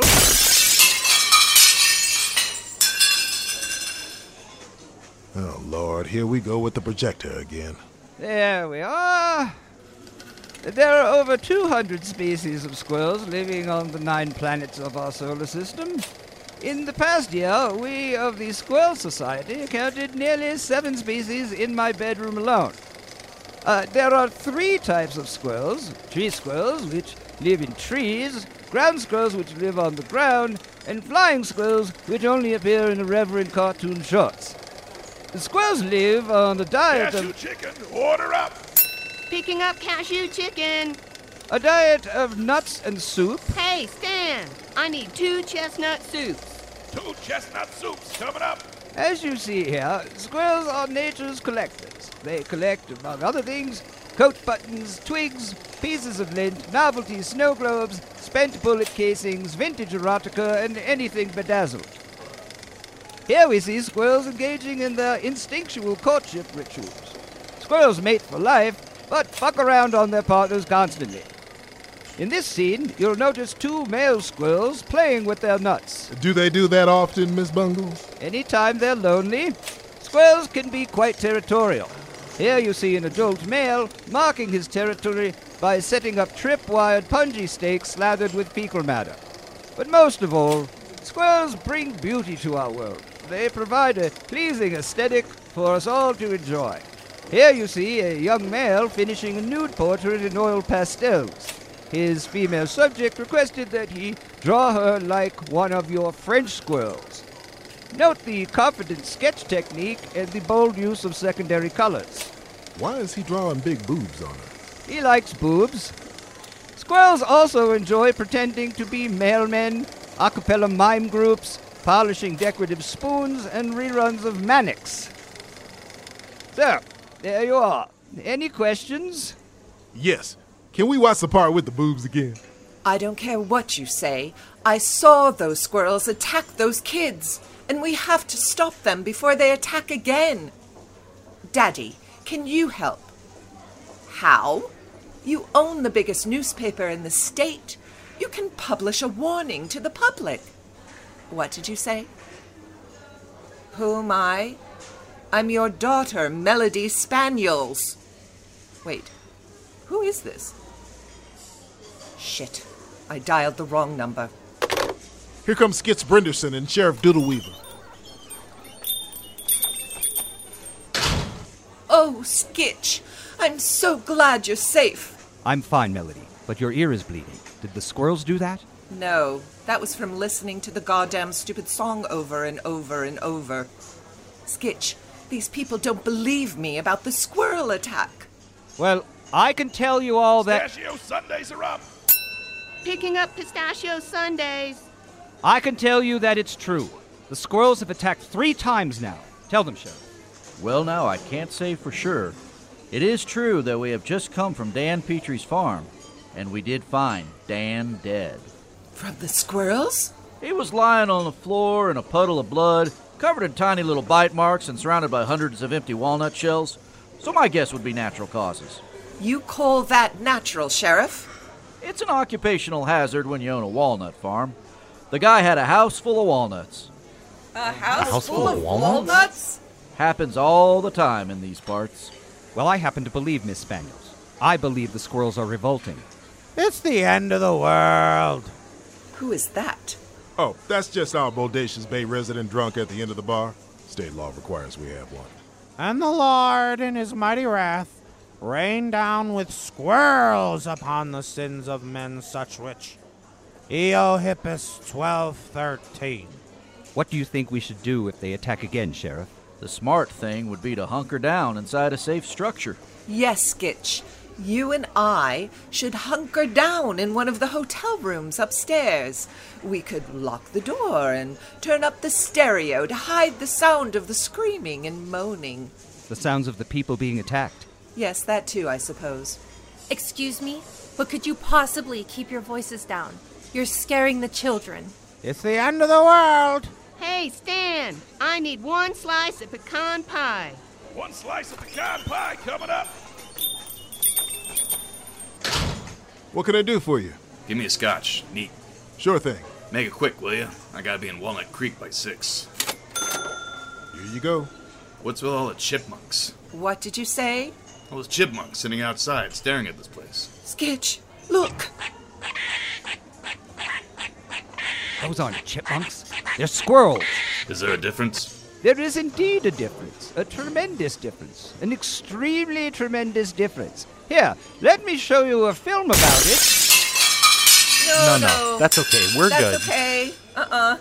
They're swarming, getting ready to attack. Please stop. You're frightening my kids half to death. Actually, we're fine, Mom. No, you're not. You're terrified. Mom, I'm not scared. I'm 32 years old. And I'm 34. And we're both Special Forces operatives. I've killed 15 people. Fine. Just finish your Sundays so we can get out of this town. Well, I'm getting out of here. You can follow me if you want. Okay, come on, boys. We're following this man. Why? Because I said so. But we're going in the opposite direction. One more word out of you, and I will turn this car around right now. Pecan pie, order up! Picking up pecan pie. They're attacking again.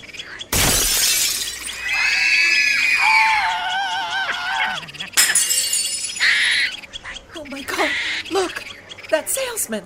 He's lighting up a cigarette. Is the gas pump gonna explode? No, I just really want a cigarette. Oh, look at that. He blew up anyway.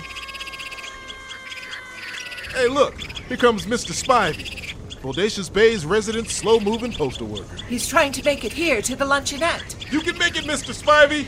Run! Oh, he never saw that tripwire. Who knew squirrels could implement deadly Vietnam War-era booby trap techniques? I did, but no, don't listen to me. I'm only the bloody expert on squirrels. What happened to that mother and her 2 full-grown children? There, I see them. Are they okay? Oh, God. Don't look. You don't want to see. Are they being torn to shreds by hundreds of tiny razor-sharp incisors? No, the mom is giving them a timeout. It's really embarrassing. Oh, Skitch, why is this happening? I think because the boys were disrespecting their mother, and so she had to. No. I mean the squirrels. Why are they attacking us? Oh, no. That chubby, balding man in the dark suit and thin necktie is surrounded. Sheriff Doodleweaver, can't you do something? Oh, that British guy? He's always walking around town like he's giving a tour and talking about murder. I won't miss him. Yeah, fair enough. I'm good with it. Doesn't make any sense. Why would squirrels want to harm us? Hey, Stan, I need 2 baby squirrel chowders with pine nuts. 2 baby squirrel chowders with pine nuts coming up. It's a mystery to be sure. What do you think, Miss Bungle? I can only speculate, but consider this. For millions and millions of years, squirrels ruled this earth as the supreme ruler of all creatures. In fact, the word squirrel comes from the Latin and literally means ferocious, fuzzy tyrant king. Wow, those Latin squirrels sure were smart. But when man arrived on this planet with his guns and his bombs and his suede-fringed vests and egg timers and Hello Kitty stickers and cilantro and dry erase markers, the squirrels were replaced as the dominant species. Perhaps the squirrels inherently remember how their dynasty was disrupted by our kind. Perhaps, after all these centuries, they are now prepared to reclaim their rightful place as the lord and master of this world. Wow, that's terrifying. It's the end of the world. Either that or I've been wrong all this time and squirrels are just assholes. I think they're leaving now. Thank goodness. Yes, good thing. I've got a date with our resident sassy spinster, Widow Midge Morningwood, for Hamantashen and finger limes. Sheriff, I think that's Midge Morningwood laying dead in the street. More Hamantashen for me. Have a nice day. What do we do now, Skitch? We've got to get out of here before they attack again. We can take your car and try to get as far south as we can. There's a little motel just off the freeway. Motel?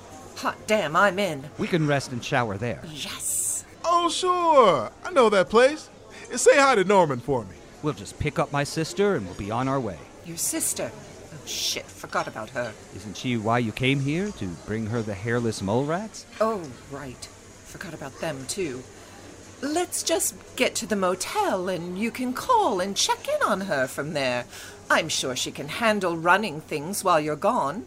She's 6 years old. Kids gotta grow up sometime. I guess you're right. Come on, let's get to my car. That nice motel room and shower wait.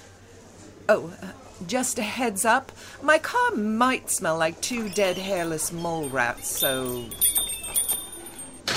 Baby squirrel chowder with pine nuts. Order up. Picking up baby squirrel chowder with pine nuts. Well, Miss Bungle, I don't know about you, but I've seen enough squirrels for one day. I'm afraid I must agree, Zeke. I'm done with the study of squirrels. I believe I'll embark on a new field of study, something less formidable. Like what, Miss Bungle? Birds are harmless enough. Let me show you a film I have here about birds.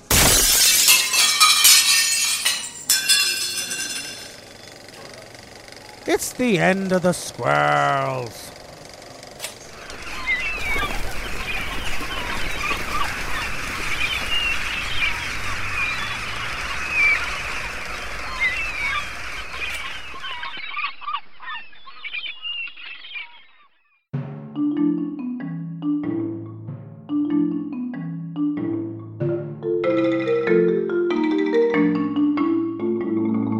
Well, wasn't that just a fantastic piece of I don't even know what?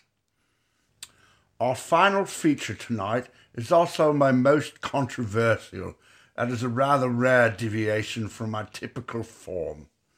Those dreadful know-nothings at the studio insist my pictures are too bleak for the common movie-going public, and they suggested that I collaborate with another creative agent.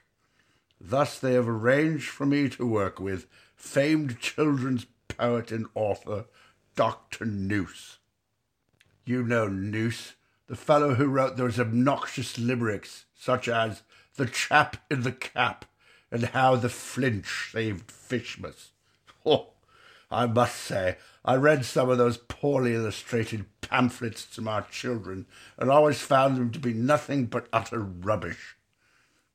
Anyhow, the experience of working with Dr. Noose on set was rather interesting because he was a bit of an eccentric. Sometimes he would go about the set raving and wailing, having terrible fits, bordering on madness. Occasionally, he'd corner a member of the crew and menace them. You know, the typical celebrity fare, but he had his bad days too. Anyhow, being two strong-willed creative types, we often didn't see eye to eye. I recall one day, having lost my temper, I said to him, "How bloody hard is it to write poetry when you can just make up whatever gibberish words you like to fill in the meter?" Well, he roared with laughter, and we became the dearest of friends ever since.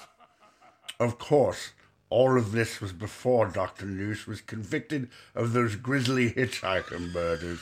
Oh, dreadful business. As his close personal friend, I remain adamant to this day of his complete and irrefutable guilt. Yes, the man is a monster and must be locked up for the sake of decent society. And now, without further ado, I hope you will all enjoy my collaboration with the legendary, albeit hideously violent Dr. Noose, entitled Non-Acquaintances on the Conveyances. See, that's exactly what I mean. Non-acquaintances. That isn't even a word, is it? It's just some ginned-up gobbledy gibberish used to create an amusing poem for people under the age of 6. Non-Acquaintances on the Conveyances by Albert Kitschschlock and Dr. Noose. Chapter 1. Strangers on a Train. You've heard it said often, you've heard them explain, if you must commute somewhere, you must take a train. Oh, a train? Yes, a train, a swift ship without sails, a sleek silver eagle on glittering rails. And the people aboard, oh, such people you'll meet, new friends to be made in the very next seat. So our story begins on a train of all places, a story of dangerous friends with strange faces. A beautiful day. All the birds were out singing. The squirrels were out squirreling, the bees were out stinging. God damn it! But alone on a train, staring off into space, with a miserable, heartbroken look on his face, sat a quiet young man who goes by the name Sly. He's our protagonist, although don't ask me why. As he stared out the window at countryside passing, Sly wondered how long his foul luck could keep lasting. But had he paused once to consider the matter, he'd realize that bad days can always get badder. A sudden commotion broke Sly's concentration. He turned to politely express his frustration, when in through the doorway, just left of stage right, there burst a remarkable, mind-blowing sight. It was almost a fox, though it wasn't quite that. Impeccably dressed in a crimson cravat, I am Bruno, it said, adding, How do you do? I have so many tricks I can't wait to show you. On its head it had balanced 2 fish in a bowl, while it juggled a chainsaw and telephone pole, and a barrel of acid, a bundle of wire, a stack of fine china, and something on fire, a flat-screen TV with a remote control, a whole pumpkin pie, plus a half casserole. And it juggled these things on a pogoing stick. That's not all. That's not all. There is more to my shtick. I will now add a hive of ticked-off killer bees. And he tossed up the nest with incredible ease. That's not all. That's not all. Watch what else I can do. And he started to yodel while juggling too. And he did all these tricks without breaking a sweat. That's not all. That's not all. No, I'm not finished yet. Then he pulled out a gun and played Russian roulette.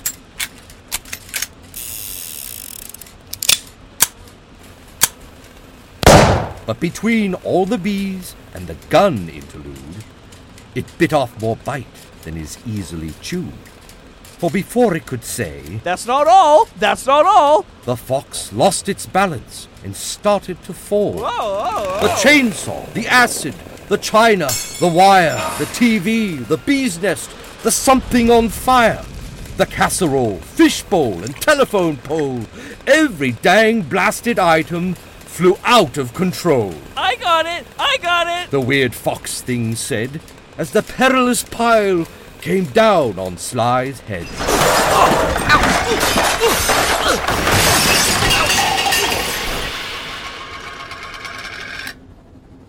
Well, Sly was not thrilled when that big tower spilled. You should watch where you juggle. You'll get someone killed. But instead of the fox thing apologizing for the pogo stick antics destabilizing, its mouth hung wide open in total surprise, and a very strange look filled its bright little eyes. Now I knew that I know you, it said with a shriek. You're the fellow who won the big lotto last week. And it plopped down on top of the empty train seat, and it stuck out its hand in a gesture to greet. If you please, call me Bruno, 'cause Bruno I am. I'm resilient and clever and don't give a damn. I'm ecstatic to meet you, Sly said with a frown. For a lottery winner, you sure do look down. I've never felt gladder before in my life. Is it some kind of matter concerning your wife? How do you know I was married? I don't wear the ring. Well, a fox of my nature knows all sorts of things. I was reading about you today in the news, in one of the tabloids I sometimes peruse. I'm a ravenous reader of cheap scandal sheets, 'cause it pays to stay up on affairs of elites. And I read that your wife has been running around with every available man in the town. I don't have to sit here and listen to slander. When printed, it's libel. Sit down, take a gander. It opened the paper and turned to page 3, to a picture of Sly and his ex-wife-to-be. Here it says that Sly Gaines and his lovely wife Joyce are calling it Quitsville and getting divorced. She cheated a lot, living life rather wild, then went and got pregnant with some stranger's child. She looked in that pic like the girl from next door, not at all like a chick who might act like a... Hey! Sorry. Was it really required they print in the papers a 6-column spread on her sexual capers? I've heard from a very reliable source that your wife now refuses to get a divorce. She's the kind to go changing her mind on the fly. Also, now that you're rich, you're not such a bad guy. Oh, so now that I've got all this lottery dough, now you want me around and you won't let me go? Mm-hmm. But I won't stay at home every night in this jail. It's my right to go out and get rode like a rail. To tell you the truth, boy, it sure will be swell when she's pushing up daisies and rotting in hell. And at that, Bruno flashed a most devious smile and said, Sly, my guy, we are just the same style. I know what it's like to hate someone so bad. I'm exactly the same when it comes to my dad. Since the day I was born, that man's hated my guts. Wants to lock me away because he thinks that I'm nuts. Makes me clean up my room and he spanks my rear end. won't allow me to drink or go get a girlfriend. I could stay here all day and list off his offenses. The worst thing of all, he cut off my expenses. Has piles of money, but says I should work, get a job, punch a clock like some everyday jerk. That's why I do tricks on this train and panhandle. I've all from that man that I can't stand to handle. Too bad there's no way we can help one another. I think that there is. Let me tell you how, brother. See, I have an idea. An awful idea. Yes, I have a wonderful, awful idea. The fox leaned in closer toward Sly in his seat. Well, it starts very simply when two strangers meet. See, this way, there's no way of connecting the dots. Just two perfect strangers with two murder plots. Each wants someone dead but has motive to stop them. So what do? Take their murders and swap them. A crisscross, you see. I do yours, you do mine. And we both get away with no motives to find. The police won't suspect that two persons in tandem conspire to plot to go kill someone random. We'd get a good alibi under our belts, and they'd let us both off because we'd be somewhere else. Our problems would perish with Joyce and my dad. And once they're both buried, good times can be had. Just call me an old-fashioned, slow on the draw, but the last time I checked, that was breaking the law. Oh, don't be so boring, so vastly mind-numbing. They're better off dead. Plus, they both have it coming. And thus all the chit-chat Sly first found quixotic now took a hard left to be straight-up psychotic.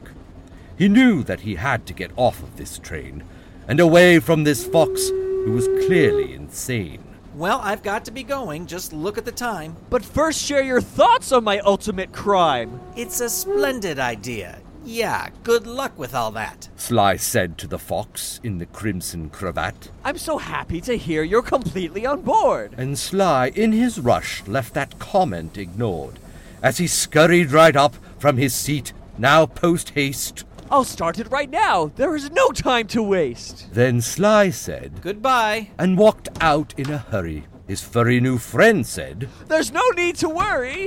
The look on its kisser was calm and composed. For both of our problems will soon be disposed. Chapter 2. An Affair at the Fair. As the day fades away and the evening set in, a lady in glasses set out for some sin. So along with two dates, named Tom 1 and Tom 2, who had yet to agree who'd go first when they screwed. The lady in glasses and polka dot blouse, who you've probably guessed now is Sly's estranged spouse. Quite eager for somewhere to get some fresh air, thought tonight a great night to go out to the fair. An affair at the fair. Just imagine the scandal. If Sly found this out, he would fly off the handle. Did Joyce give a damn? No, not one tiny bit. When it came to her husband, I don't give a shit. So Tom 1 and Tom 2 and their date in the glasses walked up to the booth and bought 3 adult passes. The Toms then high-fived, all right, as both felt very sure that tonight was the night they were both gonna score and etch a new mark in the belts which they notched. But Joyce felt uneasy, like she's being watched. So she turned right around and she faced what she feared. What she saw wasn't scary, the thing was just weird. It looked like a fox, but impeccably dressed in a crimson cravat and a navy blue vest. And it juggled and yodeled and bounced like a spring. And she thought to herself, What an odd little thing. But she shrugged off her worry and rejoined the pair of the 2 horny Toms, and they entered the fair. The lady and Toms, who were really both randy, they walked and they laughed. Yeah, that's rich. And they ate cotton candy. And yet all the while she still felt unnerved. She could not shake the feeling of being observed. So she turned back around and again he was there, on his pogoing stick, bouncing up in the air. But instead of plain weird, now this time it was funny. Plus, judged by his suit, He just might have some money. she batted her eyes at the fox down the aisle. It returned a wink and a wry little smile. And now she supposed that he'd sort of looked cute in his crimson cravat and his navy blue suit. The calliope blasted its steam-powered sound when the three got in line for the merry-go-round. Now she looked for the fox, but at first couldn't find him, then looked in the line that was forming behind them. And there he was, waiting, cravat nicely tied, just a couple spots back in the line for the ride. When the time came to pick out the horse of their choice, the dashing young fox took the steed behind Joyce. Then the ride began spinning, and Joyce began singing.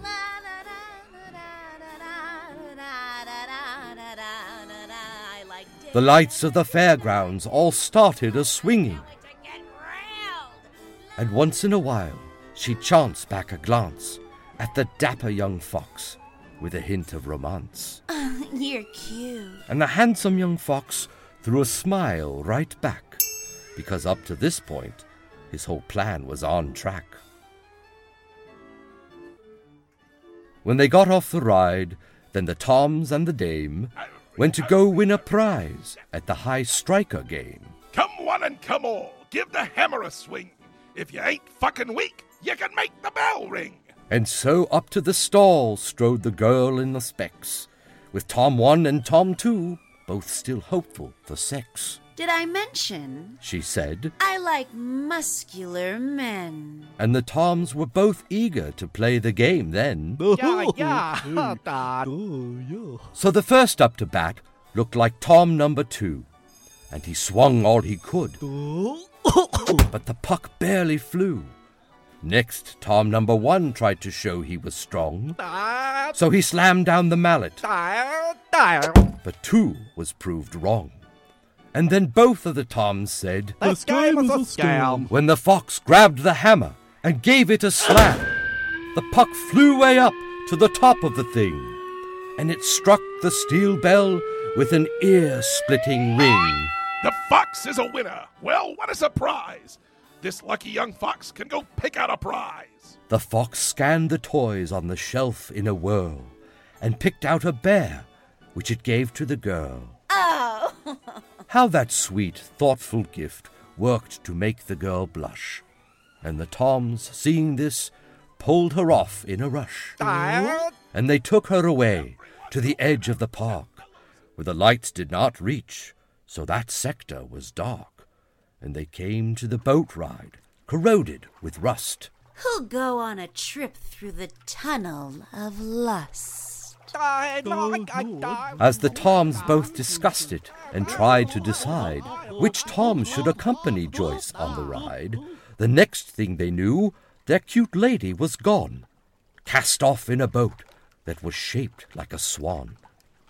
Now spent from their heated, confusing kerfuffle, the Toms both went home to play 5-knuckle shuffle, leaving Joyce in a boat in the dark on her own. But she still had the feeling she wasn't alone. When the voice said, Excuse me? she jumped like a cat. Then she saw that sweet fox in the crimson cravat, sitting there in her swan with a smile so charming, she thought he seemed harmless and wholly disarming. It asked, By some chance, would your name be Joyce, miss? and she answered, It is. and leaned in for a kiss. And that's when it lunged, and it grabbed for her throat, and their fight nearly sunk the decrepit swan boat. For she kicked and she screamed, and she tried to cry, Help! but his grip was too tight. All that came out was, Yelp! When her glasses got smashed at some point in the struggle, she bashed the bee's nest he brought with him to juggle. She felt very dumb that she nearly had kissed him, and wished she had not left the Tom Buddy system. The more she resisted, the harder it strangled, then bent her neck back at a very bad angle. And so ended the life of that harlot named Joyce. Now Sly has no need to go get a divorce. Chapter 3. Do it, just for me. It was 4 a.m. by Sly's alarm clock, when, aroused from his sleep by a furious knock, Sly went to the door and undid the bolt locks. And who else would he see there but Bruno the fox? But sleepily, Sly had not one goddamn clue who was at his front door. Who the Sam Hill are you? Why, Sly, my old pal, please don't say you forgot your new best buddy, Bruno. I've missed you a lot. He tried to recall, but he did so in vain. Then it finally struck him. The fox from the train? I was just passing by. So the clever fox lied. Thought I'd see how you've been. Won't you ask me inside? No, come back again when it's not 4 a.m. And he threw the door shut in its face with a slam. But as Sly turned around to head back to his bed, he found the weird fox thing behind him instead. Ta-da! Why, Sly, I'm surprised you're this rude to a chum. Still, I brought you a gift, which should lift you up some. Then it pulled out a pair of half-pulverized specs, which looked like the kind always worn by his ex. Then the room started spinning. Sly thought he'd be sick. I was sure it was painless and all over quick. Sly picked up the frames with the fragmented glass, and he felt all his guts fall down into his arse. Did you think I'd forget to go through with our plan? I'd knock off your wife and you waste my old man, just like we arranged when we met on the train. But Sly shook his head. You're completely insane. This crazy idea was all yours from the start, and I never agreed to join in or take part. Sly, it breaks my poor heart when you speak those cruel lies. Call me crazy again and I'll stab out your eyes. And besides, it's too late. She's already quite dead. And to prove it to you, look, I chopped off her head. And it pulled out her noggin and stuffed in its paw, and she worked like a puppet by moving her jaw. I'm so happy, so lucky. I love being dead. The fox's new fun severed head puppet said. Say I bet Bruno's pops would think death is the tops. You should hop on his chest till his pacemaker stops. Get out of my house, you sick murderous cad. Stop being a dick and just go kill his dad. Never come back again, Sly proclaimed in a shout. Get the fuck out of here. Did you hear me? Get out. That Bruno lad. I cannot stand that Bruno lad. Hey, don't forget to kill my dad. I do not want to kill your dad. I will not do it, Bruno lad. Will you kill him, please, today? I will not kill him, not today. I will not do it. Go away. I do not want to kill your dad. I will not do it, Bruno lad.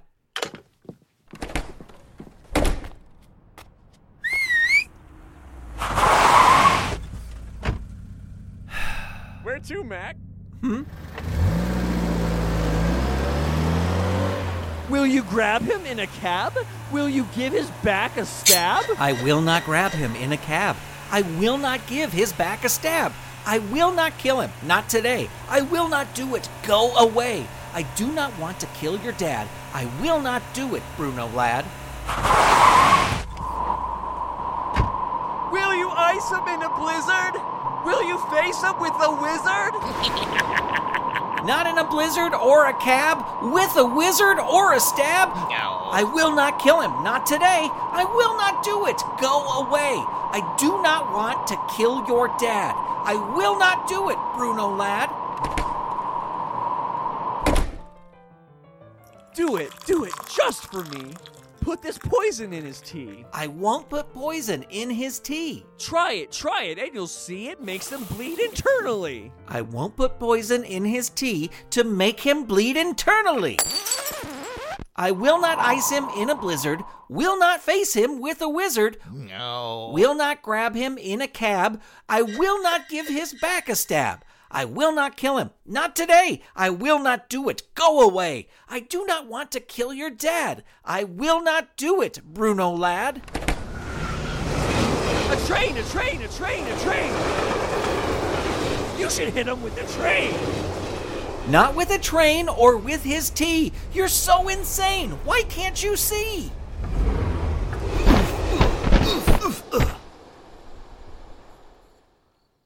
Why not drop him down a well?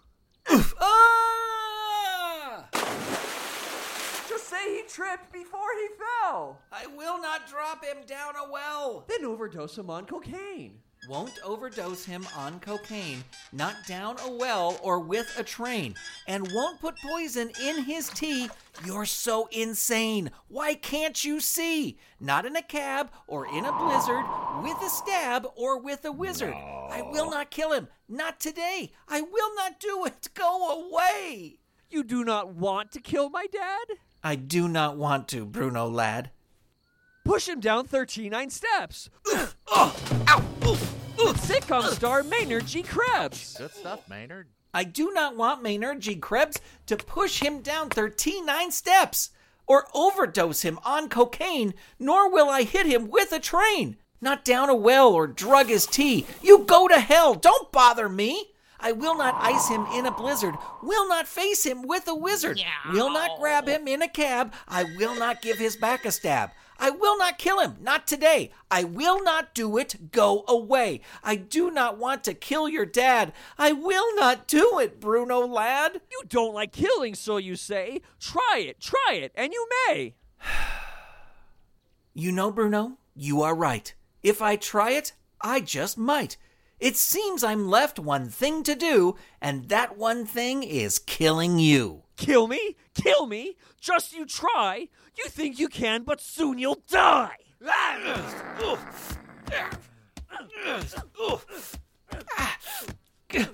Now I will kill you, Bruno lad. It's time to die. Your fun's been had. I'll push you down 39 steps with sitcom star Maynard G. Krebs. I'll overdose you on cocaine. I'll drug your tea and use a train. And then I'll drop you down a well. You're gonna die and go to hell. I will ice you in a blizzard. I will face you with a wizard. I will grab you in a cab. I will give your back a stab. I will kill you. Yes, today. It's time to die and go away. So long, Bruno. I'll be glad. So goodbye, goodbye, Bruno lad.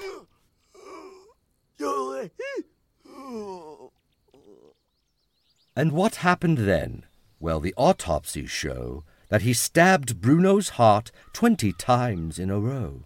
And he threw it downstairs, and he poisoned its tea. And because Sly was wealthy, he got off scot-free. Plus his wife was still dead, so Sly walked on cloud 9. So I guess all in all, things had worked out just fine. But don't let this rare and somewhat happy ending inspire a habit of random befriending. Yes, failing to warn you of life's many dangers. Just take my advice, and please don't talk to strangers.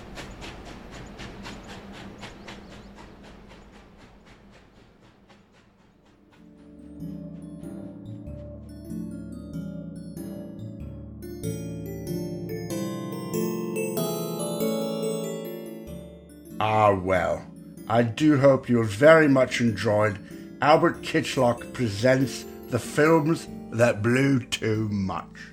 Until next time, this is Albert Kitschschlock saying, "Excuse me, but where's that worthless girl with my lunch? It's been nearly an hour and I'm famished. I do require a rather prodigious amount of food with a high caloric intake to maintain my sense of macabre." Seriously, it's rather paltry offerings, I must say. The food here in America is way too spicy for my palate. I've got tremendous gas pains. Well, how do you like that for gratitude, huh? Those punks at the Revival League and those damn dirty geeks had an Albert Kitschschlock special and forgot to invite me. I was in 4 fucking films. Didn't think I'd find out, did they? Well, nothing hides from old Jimmy Stewart and his trusty telescope, boy. Say, what's this across the street? Oh, why, it's the credits. What do they say here? Albert Kitschschlock presents The Films That Blew Too Much. Was a cross-stream production between Damn Dirty Geeks and the Revival League, and is a work of satire based on the life works of Alfred Hitchcock. Batshit was written, directed, and edited by Ryan Smith. Dial In for Necktie was written, directed, and edited by Scott Weitz. South by Southwest was written and directed by Greg Talley and edited by Ryan Smith. The Squirrels was written, directed, and edited by Frank Dietz. Non-Acquaintances on the Conveyances was additionally based on the life works of Dr. Seuss and was written, directed, and edited by Rob Maynard. This radio play featured the voice talents of Frank Dietz, Leanne Dietz, Tim Blaney, Alexis Iacono, Rico E. Anderson, Jennifer Lynn Warren, Grant Baciocco, Jackie Naaman Jones, Scott Weitz, Ian Morrison, Jack Bennett, Greg Talley, Ryan Smith, Bryce Cranston, Rob Maynard, Ron McAdams, Zoe Plate, and starring Kirk Thatcher as Albert Kitschlock. Original music by Willie T. Golden. Additional music from Pond 5. Effects by Storyblocks, SoundSnap, Pond 5, and Free Sound Effects. Recording by Frank, Ryan, and Rob. Promotional poster art by Daniel Vincent Bigelow. Radio playtext copyright 2019 by Ryan Smith, Scott Weitz, Greg Talley. That's Greg Talley, Frank Dietz, and Rob Maynard. Production copyright 2019 by Jefferson Hospitality, LLLP. That looks to be the end of it. Grace, bring me my foot scratcher. Wait a minute. Huh? Oh, for crying out loud, is that old fool still blathering on down there? Sitting here in the studio, thank God there's not a mic near my bottom. I've been setting out clouds that would stop a moose.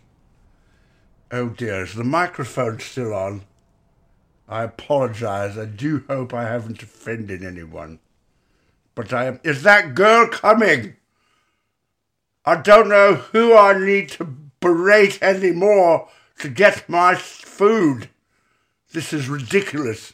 In England, they offer me tea by the gallon at least every 20 minutes. You would think a man of my reputation in America, with the number of films and television programs I've made, would be treated with more respect.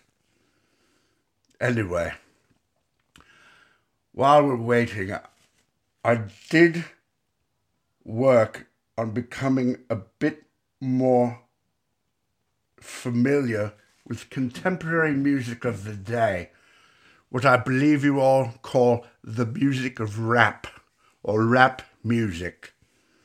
I've studied it, and I do believe I've become rather adept at the intricacies of the lyrics that these lovely young gentlemen have written. There's one in particular I'm quite fond of, and I'd like to do a small section of it for your entertainment while we're waiting for that stupid girl. Seriously, this is an outrage. I said a hip-hop, hippity to the hippity, the hip-hop, and you don't stop, and rock it out, Bubba, to the bang-bang bougie, booby to the bougie, to the rhythm of the bougie the beat. Now, what you hear is not a test. I'm rapping to the beat, and me, the groove, and my friends are going to try to move your feet.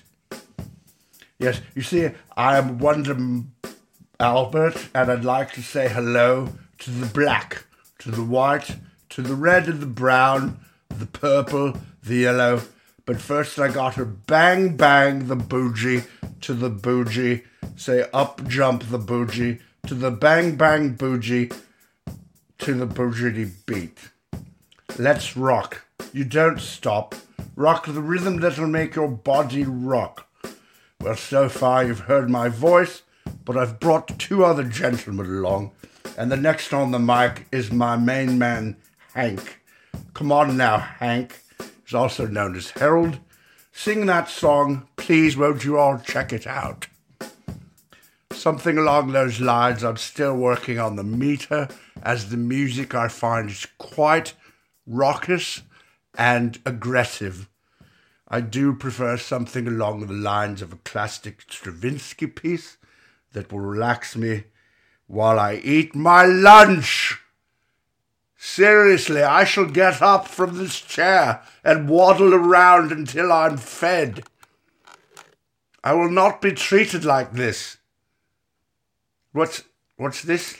Oh, this is a website showing various films of young women in lingerie. I see. And what I press the little arrow. Oh, that's lovely. This reminds me of the dressing room trailer I had set up for Tippi Hedren on the movie The Squirrels. Yes, I could view her while she changed into a various wardrobe. In fact, I greased the palm of the wardrobe mistress to make sure that she always had to change her undergarments, no matter what she was wearing over them, so I could enjoy visualizing it. It was part of the directing process, you know. You need to know everything about your characters, down to their undergarments. All very professional, I must say. It is rather amusing when Tippi found out about this. She did approach me and was rather upset, but I comforted her by feeding her a prodigious amount of alcohol, spiked with alcohol. Oh, what fun times that was. All right, I think I've overstayed my welcome. I'm leaving this dreaded studio to go find some food upon my own, since that stupid girl... Seriously, this is outrageous. If someone could help me get out of this chair, it's a bit tight around my midsection. Seriously, oh, bugger, this is... Oh, can we just...